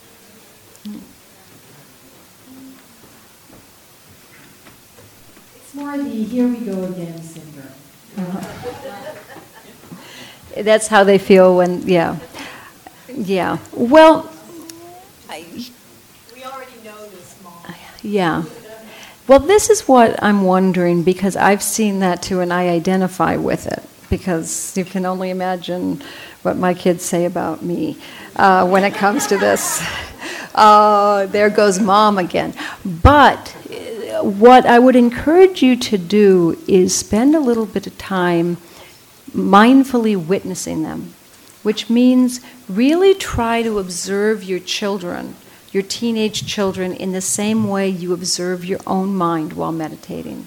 So really try to say, okay, right now, I'm not going to be analyzing. When these thoughts come up, I'm just going to notice them. There's plenty of time to analyze it later. But right now, I'm just going to notice them, not engage in them, and then go back to just really trying to watch. And I don't mean like watching with a notepad so that they know it, but just sitting back, seeing what thoughts and feelings come up in you, and just watching. I wouldn't be at all surprised, since they are the children of a long-term meditator, which is the sense I get, if you start seeing in their behavior things that are related to mindfulness, that are consistent with the key concepts through which you live your life. When you start identifying those, you encourage them. And you don't use the word mindfulness, because that is often the trigger, that's often pushed back. But when you see your son or your daughter actually stop, consider, and not be reactive, you can support that without mentioning that it is a mindful behavior. And you start seeing the activity that's consistent with what a mindfulness practice develops, and support it. And you start to see how this is already happening in their lives and integrate it. The reason I feel so strongly about that is my son is 18, and he was absolutely convinced that he didn't have anything to do with mindfulness. And when the book came out, people at school or places would say, did your mom ever do mindfulness with you? And he said, no, we didn't. And then over time, somehow or other, people would be saying, did you do this? Did you do that? Did your other thing? And eventually he came home and he said, I had no idea that stuff was mindfulness, which is why I really believe in stealth mindfulness.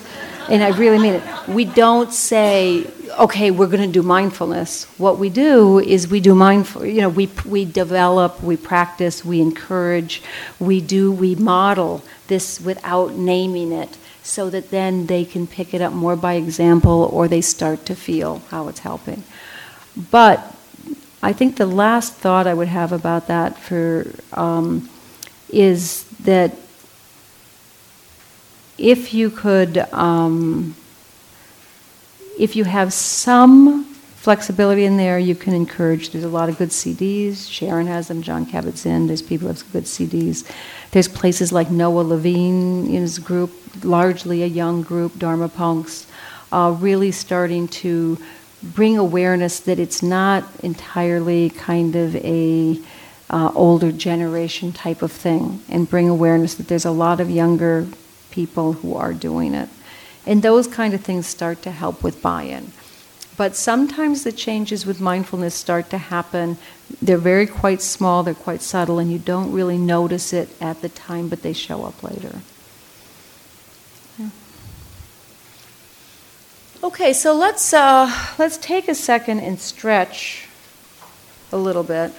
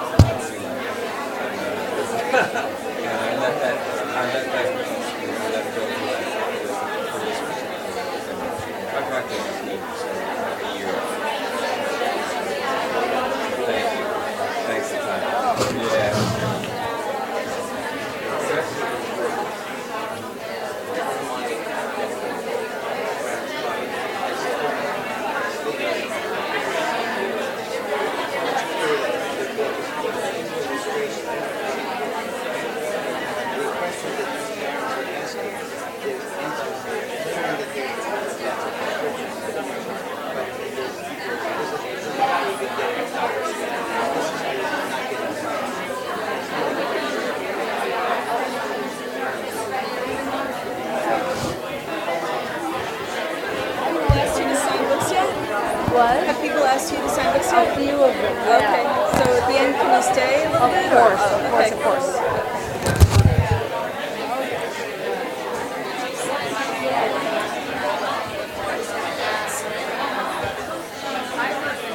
I tutor kids. I'm a teacher, a special ed teacher. And I work with kids one-on-one. And I have some kids that are learning disabled, they have ADHD. And I notice a lot of times when they're not on the medication, they're very, like they always have their hands are kind of grab things. And I was thinking, like, I don't know if you've ever dealt with that, like if you come up with like a real natural mindfulness approach to drawing, that energy. Yeah, have you ever dealt with kids like that? Barbara,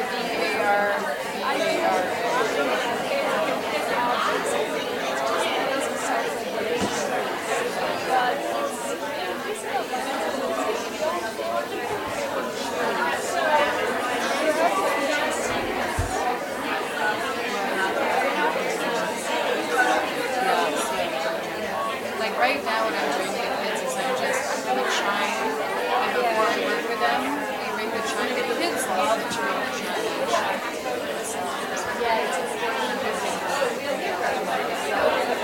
And I also know, thank you so much.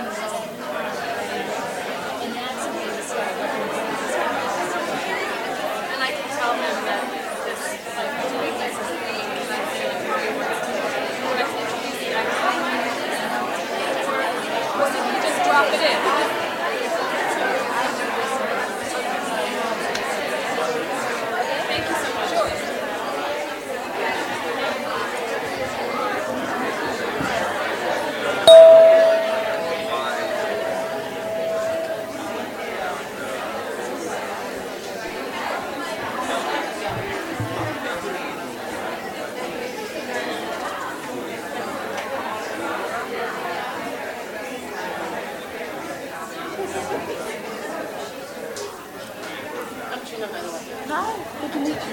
Oh, thank you so much. That was fantastic. I'm good. How are you? Perfect, thank you.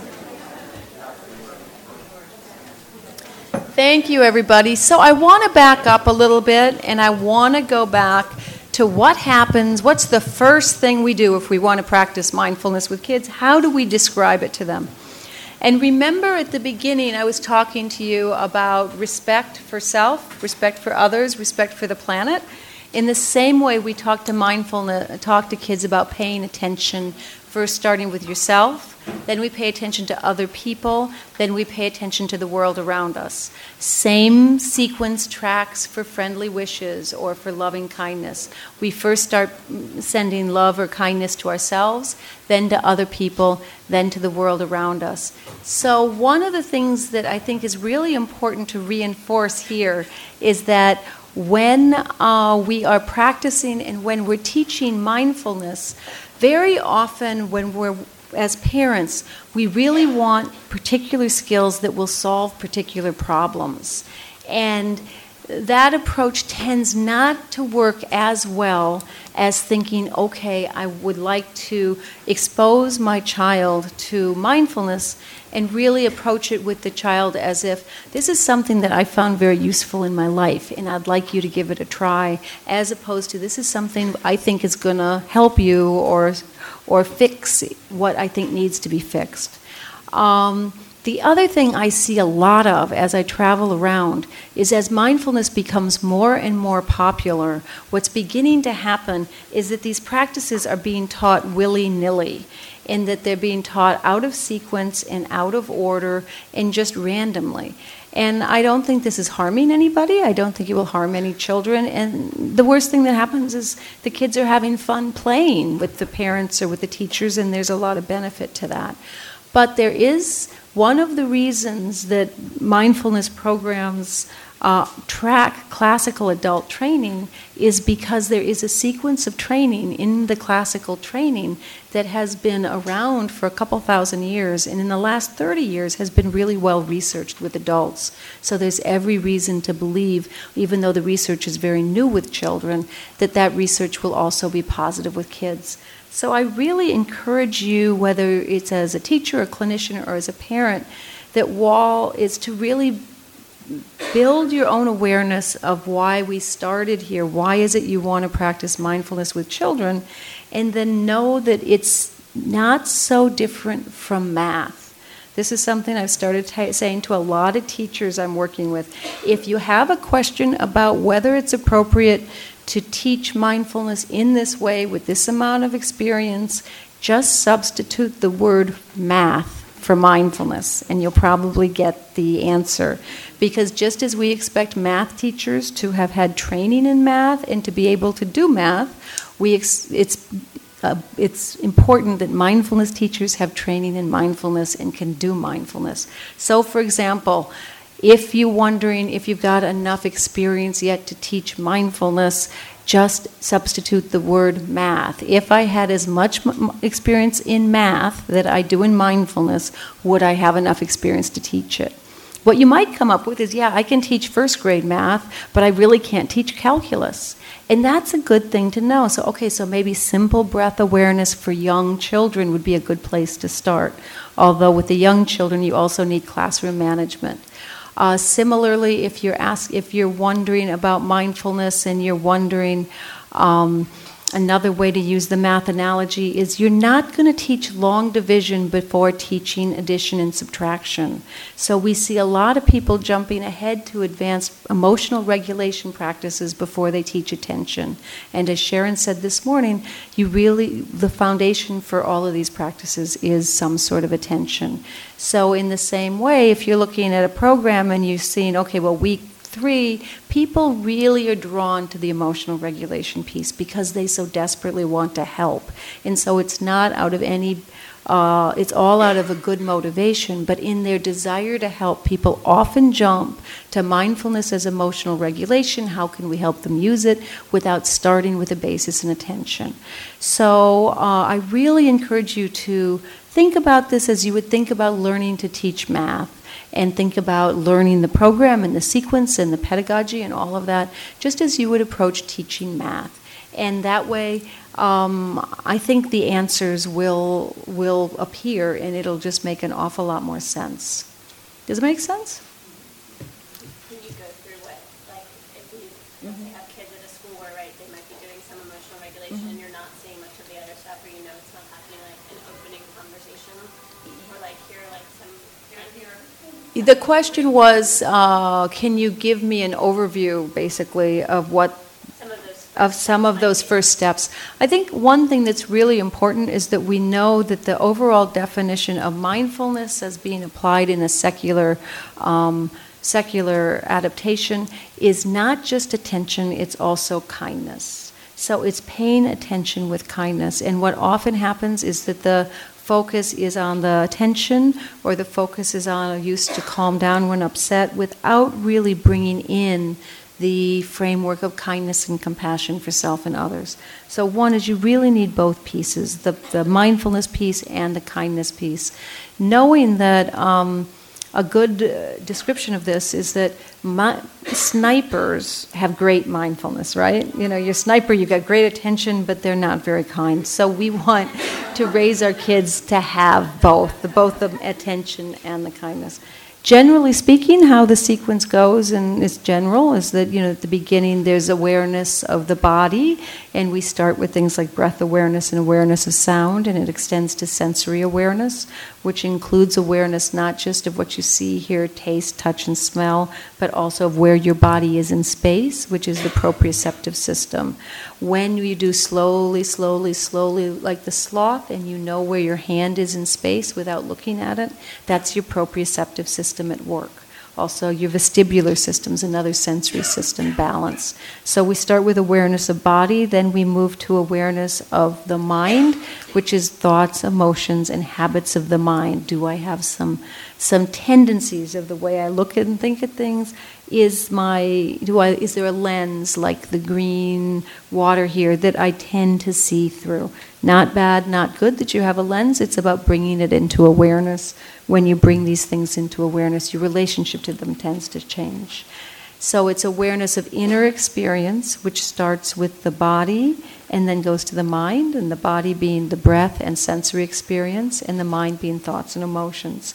So mindfulness is paying attention with kindness, first to me, then we move to other people and the whole category of other people, and we start to pay attention to other people and the outwardly manifestations of what's happening in their bodies and minds, and then to the world around us, where we really start learning about interconnection and how things are connected. So that's the basic sequence. It's paying attention to me, to other people, and to the world around us with kindness. It's attention and kindness together. One way to just think of it is awareness of inner experience, awareness of outer experience, and awareness of both together without blending the two, which is important with kids, because kids very often kind of blend their inner and outer experience together. One great game in a classroom experience to help kids understand that everybody doesn't always feel the same way about everything is thumbs up, thumbs down, and thumbs sideways. Do you want to play it? So I'm going to ask you, is it easy or hard to sit still right now? And on the count of 3, and it's important we do it on the count of 3, there's my answer. On the count of 3, if it's easy to sit still, you're going to do a thumbs up. If it's hard to sit still, you're going to do a thumbs down. And if it's in between, a thumb sideways. So if it's easy, you're going to do what? If it's hard, you're going to do what? And if it's in between? Okay, 1, 2, 3, go. Now everybody keep your hands in the air and look around the room. First lesson in mindfulness, not everybody feels the same way that you do, which is really, really important for kids. So I am seeing that we are kind of all over the place on whether it's easy or hard to sit still. So I think this is a good time to try to break up into small groups. Now, what I would encourage you to do is use this time for one of two things. One is you could use the time to just connect with each other and see ways that you can reconnect and stay connected beyond today to help build this community. Or you can use the time to try to practice some basic breath awareness practices or mindful breathing practices that we learned today, remembering going through the posture or the zipping up or listening to a sound, or just feeling your breathing, or lying down. So you can do a combination of both. But I think having some time to break out by community might be a great thing to do right now. How does that sound to people? Okay, so we've got some thumbs ups. Okay, whoops, yes. I think someone is trying to do that. Is that something, a listserv or some way to? Like a Facebook group for today or something? You mean with everybody here today, or like more generally out in the world with people who are wanting to do, develop mindfulness for children? I think that's my thought. Here today? So I guess what I can do is, hopefully New York Insight has all of your email addresses. And if they do, then I can get them. And I can email you, and I don't know, I'll figure something out. Jonathan will help me, right? Who are you? Group and then who is she? Who are you? Right. Oh, sorry. My name's Ambika Haas, and I work with Sharon Salzberg. And this workshop is actually her gift to me because I have kids, and I'm a huge fan of Susan's, and Susan is on the West Coast, as most of you know. And so Sharon got her over here for us. Thank you, Sharon. Thank you, Ambika. So, Facebook. I guess if I just start with the email addresses, I'll make a group or something. Yeah, Can I get those? the only thing is, I would ask if you've got like over 100 people here and everybody starts responding to reply all, I'd ask not to do that. That would be my simple If you vote. make a Facebook group and title it something that we know we can look for, Yeah, I can send one email. You don't even have to send an email. You could, you could, but you don't have just to let people know where the group is. Okay. Yeah, no, just, I'll try that. I don't know. We're working this out as we speak. Somebody has a hand up in the back. Maybe? Speak up. Creating a Google group or Yahoo group and then sending. Okay. Google group or Yahoo group has been mentioned. I think, like I said, I think my best bet is to start with like an email and email you guys all, and then in between that time of getting all the email addresses and putting them into a group, maybe I'll figure out the best way, Google group, a Yahoo group, a Facebook group, something. Sound good? Yeah. That sounds good. Okay. Great. And Rhonda is going to help organize by geographic area. It's 4 o'clock, so let's try to take, what do you think, about 20 minutes? Does that sound right? 20 minutes? So let's take 20 minutes in your groups, and if we can be back here at 4:20, that would be fantastic. Whoops. Wait, Ron, I think we need a mic. Get a Westchester group too. Hello. Uptown Manhattan, downtown Manhattan, New Jersey, Westchester, Brooklyn, and other. Uptown, downtown, New Jersey, Westchester, Brooklyn, and other.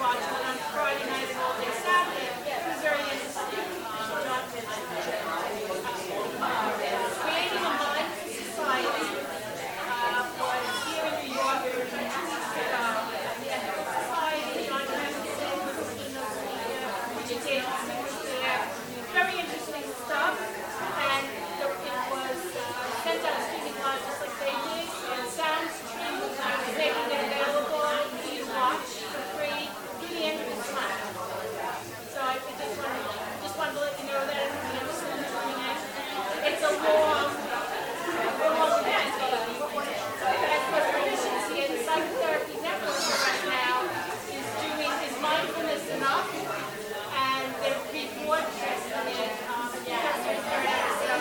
Starting Friday at Wednesday, they broadcast on Monday. Tara Brog is on right now. I don't know her name right, and you can watch it for free on there through Monday at 12 noon. Every week there's a new one. It's actually going to be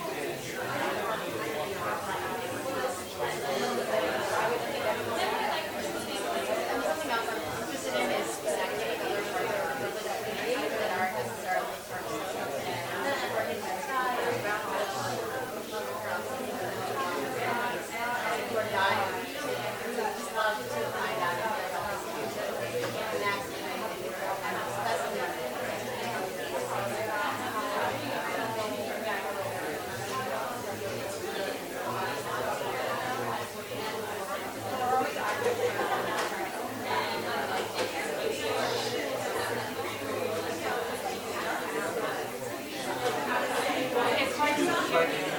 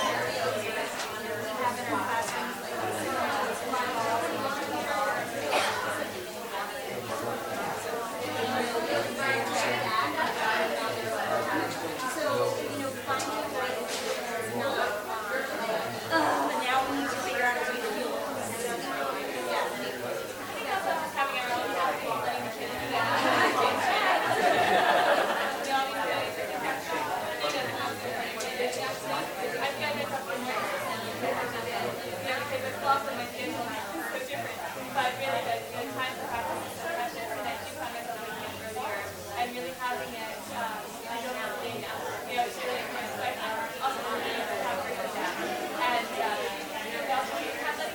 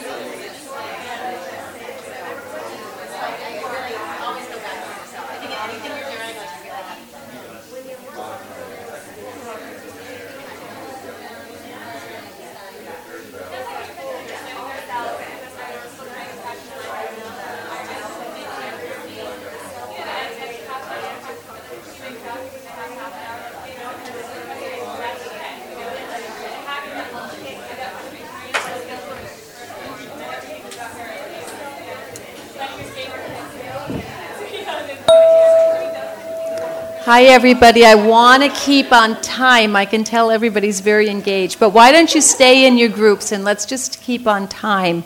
But what I'd like to do is if everybody from their group, if you can each choose one person to just popcorn up when you get a chance. And is there a mic around? Oh, here's a mic. And Gina, do you mind? And just report back in just a couple of sentences what happened in your group so that everybody in the whole group kind of gets a sense of what you're up to. Are we doing this now? Yes. Oh, right now? Okay. Because it's 4:20. I'm just trying to keep on time. It's kind of not on. Oh. I'll hold it. Press it and hold it. Hold it. Oh. Okay. So I guess since I've been given the mics. What did we do? We're the Brooklyn group, by the way.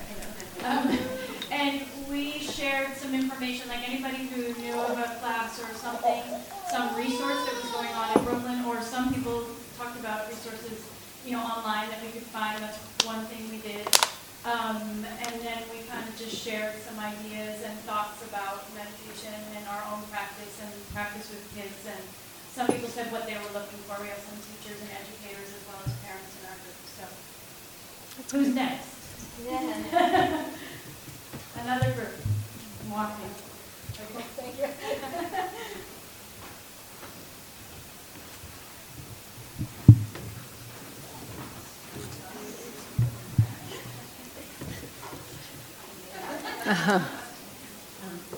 We introduced ourselves and kind of started talking about why we're here. And where are you from? Oh, sorry, we're the downtown.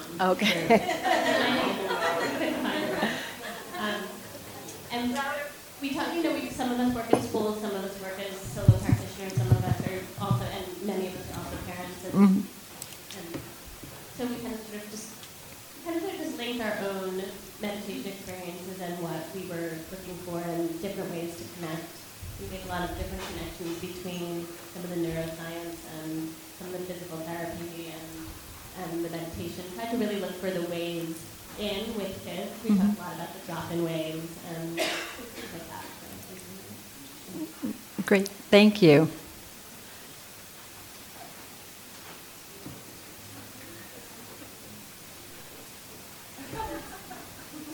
Hello, we're the New Jersey and Pennsylvania group. And we shared emails from here. We shared emails and we talked about just what we were doing with our kids and how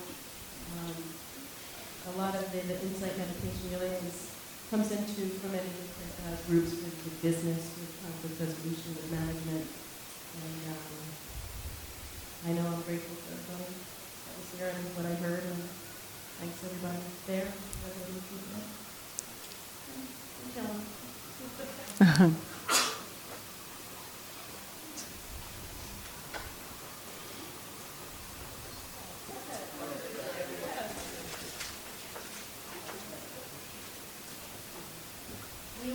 splintered other group. We were not Pennsylvania, so we were a foursome of Rhode Island, Boston, Delmar, New York, and my non-specific location. And we broke off into individual conversations where we each learned a little bit about the other, and then I'm going to actually give it to each person in this group to share what they got, because it was so splendid. Here you go. I think for me it was great to get a chance. For me it was great to get a chance to, even though we weren't supposed to do this, to go on sort of the philosophical aspects of a lot of techniques. And I had a nice opportunity to speak with someone out from Boston, and she was from Rhode Island, and we've both been to many of the same workshops, and we know that, and we are both teaching mindfulness and yoga, so it's a nice opportunity for us to connect to each other.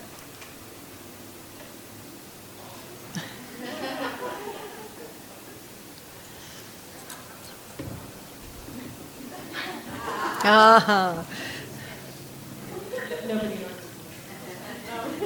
So we went around and introduced ourselves and said why we were here. And it was great to find out that it was a wide range of speakers. We have clinicians and educators in our group. And then we also shared email addresses, and someone volunteered to create a list. And then a Google group. And then we shared sort of informally various resources that we found helpful, books and CDs and other things.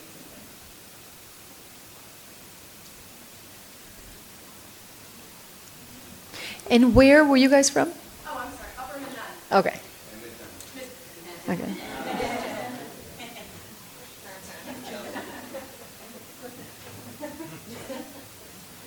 We had a group from Westchester. We had a very interesting conversation, really just finding out what everybody is doing and realizing that even out in Westchester there's a lot of resources around mindfulness. That's great. Yeah, there are some people who are mindful in Westchester. That's great. Well, did every group have a chance to report back? All right, I want to take a couple of minutes to talk about kindness in metta with young children, and then Sharon's going to close. And I also wanted to just say in this subject of the kindness and the metta practice or the friendly wishes practices for children, is that in the mindfulness in children's work, a lot of attention is paid to attention. Yes. Oh, sure. Go back to wherever you're comfortable, and we'll wait a second. Yeah. Is this still to come? Well, we can do that right now. Oh, the bobblehead. Oh, the bobblehead. And what about this? Oh, it's a... Okay, so... Oh, wow. All right, so this, you breathe. Oh. And this, has your head ever felt like that? Your head what? Ever feel like this? If it is, you just... Okay, so we're going to have a quick show of toys. Sharon came up and saw these. It was like, okay, anybody's head ever feel like this? All you need to do is stop and feel your breathing. And if you keep this still and you feel your breathing, the bobblehead will stop. Pretty cool, huh? For the younger kids, there's a lot of different breath awareness things you can do.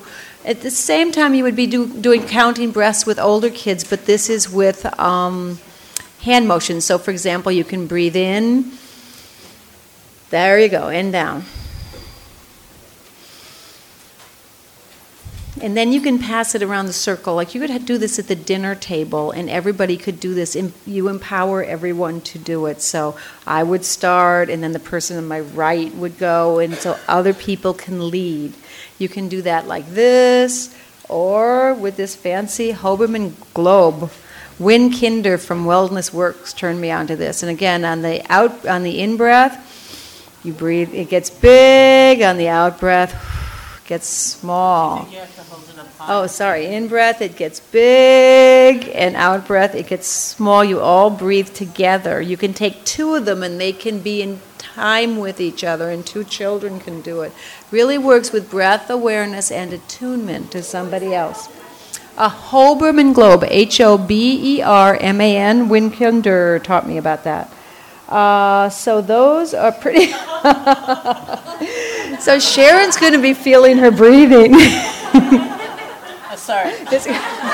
Loving kindness. Loving kindness. I think we talk a lot about attention with kids, and that's good. And the research is primarily about attention, and we're learning about how mindfulness practice can build attention.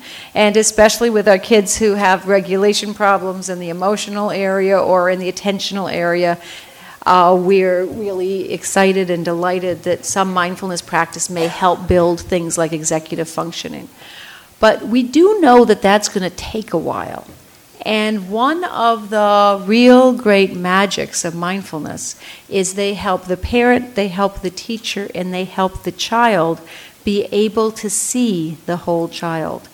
All of the child all at once. And so they can see, very often we end up focusing on, just as Sharon was talking about in our own minds this morning, we can focus on the negative thing that happened, or we can focus on the comment we wished we didn't make, or we can focus on the person who doesn't like us, as opposed to focusing on the good during the day. And in the same way, we tend to focus on the child's deficit because we want to help, and we often miss out on the gifts. So one of the great, great, great benefits of mindfulness is that it allows us as parents to be able to notice something when it's emotionally charged, and then to be able to breathe through it, recognize the charge, and then be able to broaden our awareness to know, okay, this needs a little bit of work over here.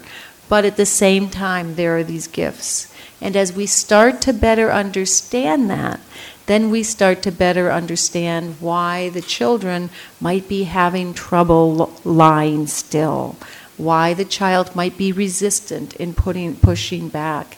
And we start to, again, insert the word math when we would otherwise think mindfulness. So if we saw a child struggling with math, would we be angry with them? No, we'd help them. They're struggling with math. If we see a child having a hard time attending or sitting still, same thing. Same as with math. They're having a hard time with it, we support them. So that's where the loving kindness practices really help, as far as softening all of this around our attention practices, because loving kindness does still build attention, but just broadening our perspective a little bit. So the only thing that is different about the loving kindness practice with the very young children than what Sharon was teaching this morning is we tend to bring to mind an image as opposed to the words, because the kids are better able to understand the pictures. So we would ask a child to first feel as if they are in a safe place, to recall a place where they were happy and had a lot of fun. It can be their backyard, it can be the beach, it can be their parents' bed, it can be their own bed. And so they rest in that safe place, and they just picture themselves as being really, really happy, as having lots and lots of fun and ease and at peace. And then they extend it to other people, piece by piece by piece, to people they know, to people they don't know but they're neutral about, like the President of the United States, for example, or the person at the grocery store, and then to the whole planet. Can you imagine a whole planet where everybody's happy? The only piece that's a little different with kids is we're very, very careful about extending loving kindness to people who classically would be called our enemies, because we don't want to be encouraging children to be extending love to people who aren't treating them well. So I was very nervous about this for a while, and I was getting encouraged by people I respected to try to work with it. And what I have found to be really useful in sibling conflicts is the notion of sending love or imagining somebody you love who is bugging you now being really, really happy. So for instance, we always, with friendly wishes, always acknowledge the feeling. This person's bugging you. Sometimes the people we love the most bug us the most. But let's see if we can just for a second put that aside and imagine that person, a picture of that person being really, really happy, feeling safe and at peace, healthy and at ease. So that's how we work with the loving kindness with children. I'm watching the time, so I think it's good to close. Does that make sense to everybody? Because I don't want to keep people late, and with the elevators, might seem to be slow. Is it fixed? Well, one elevator or another will take us down. The stairs are still working.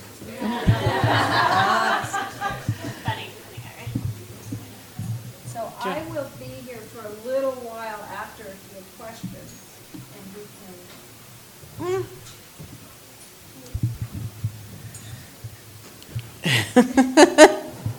Okay. Yeah, I'm fine. Thank you. So when I went to this high school to teach here, and I got kind of put on the spot because they wanted me to do heartfulness meditation or friendly wishes.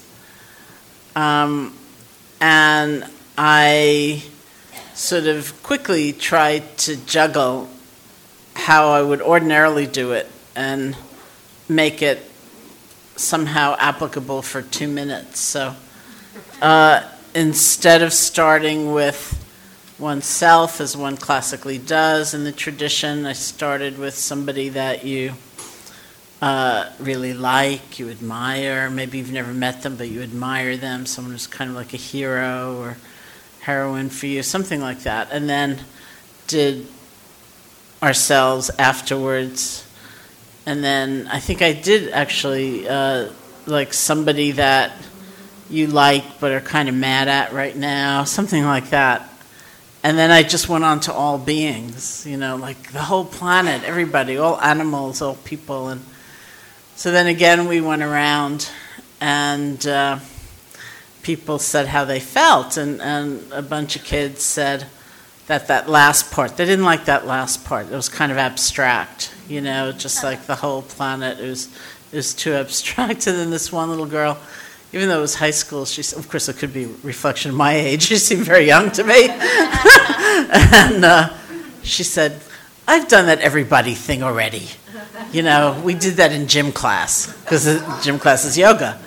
And they do some loving kindness meditation at the end, or heartfulness meditation at the end of yoga. But I love that. I've done that everybody thing already.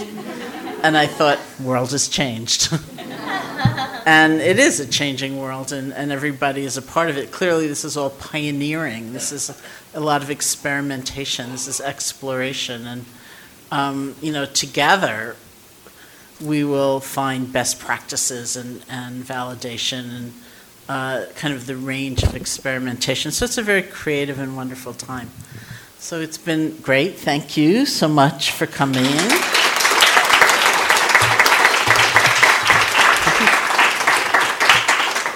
And thank you, Ambika, for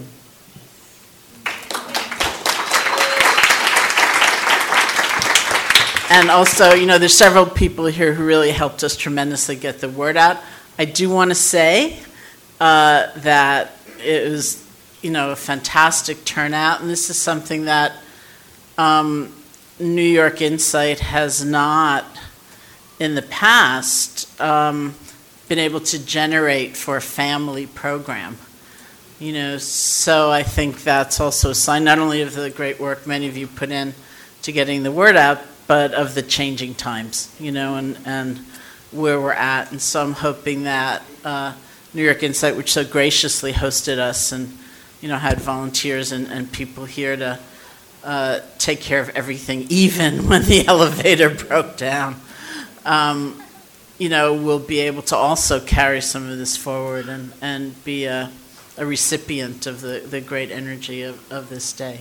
So, classically we close. I don't know how you do it. Do you want to do it? Well, we can do a merit as we work with kids. Yeah.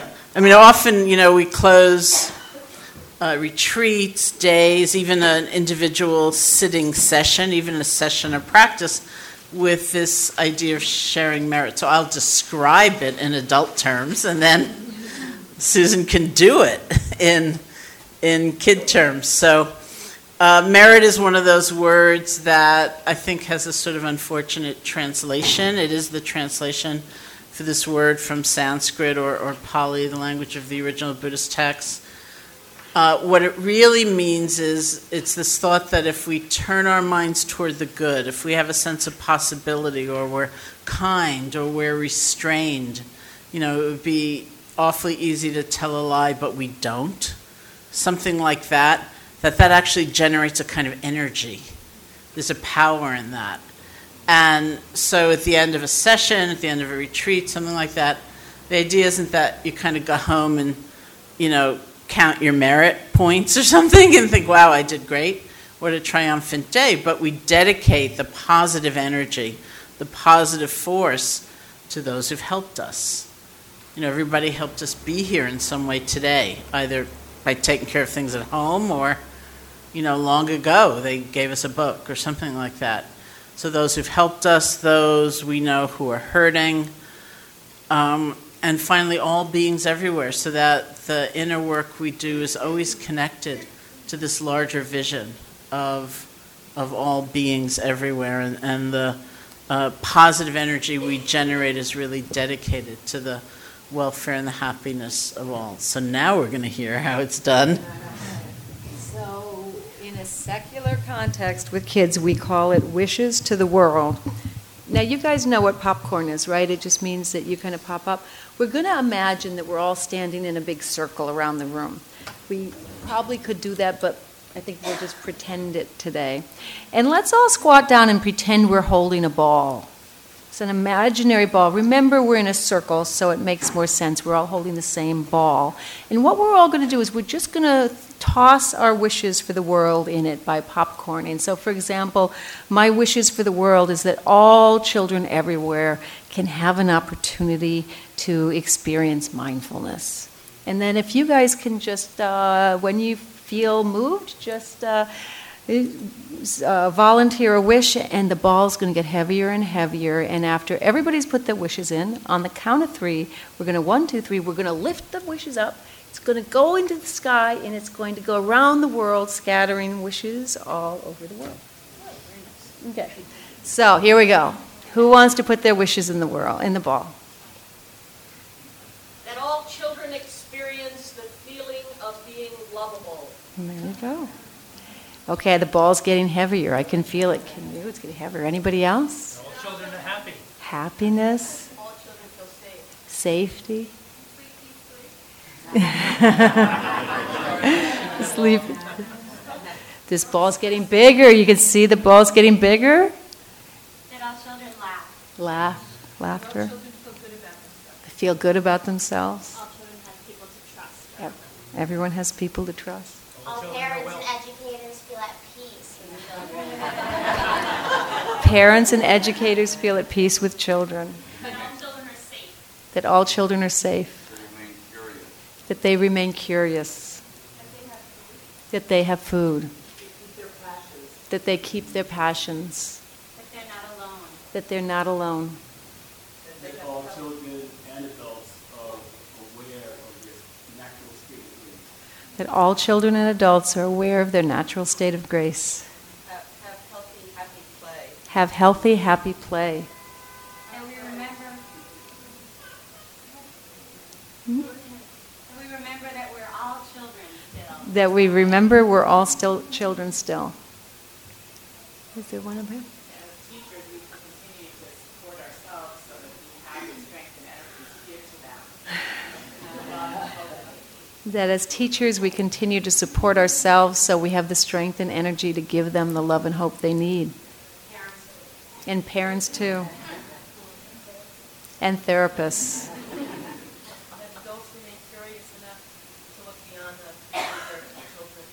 That adults remain curious enough to look beyond the behavior of children.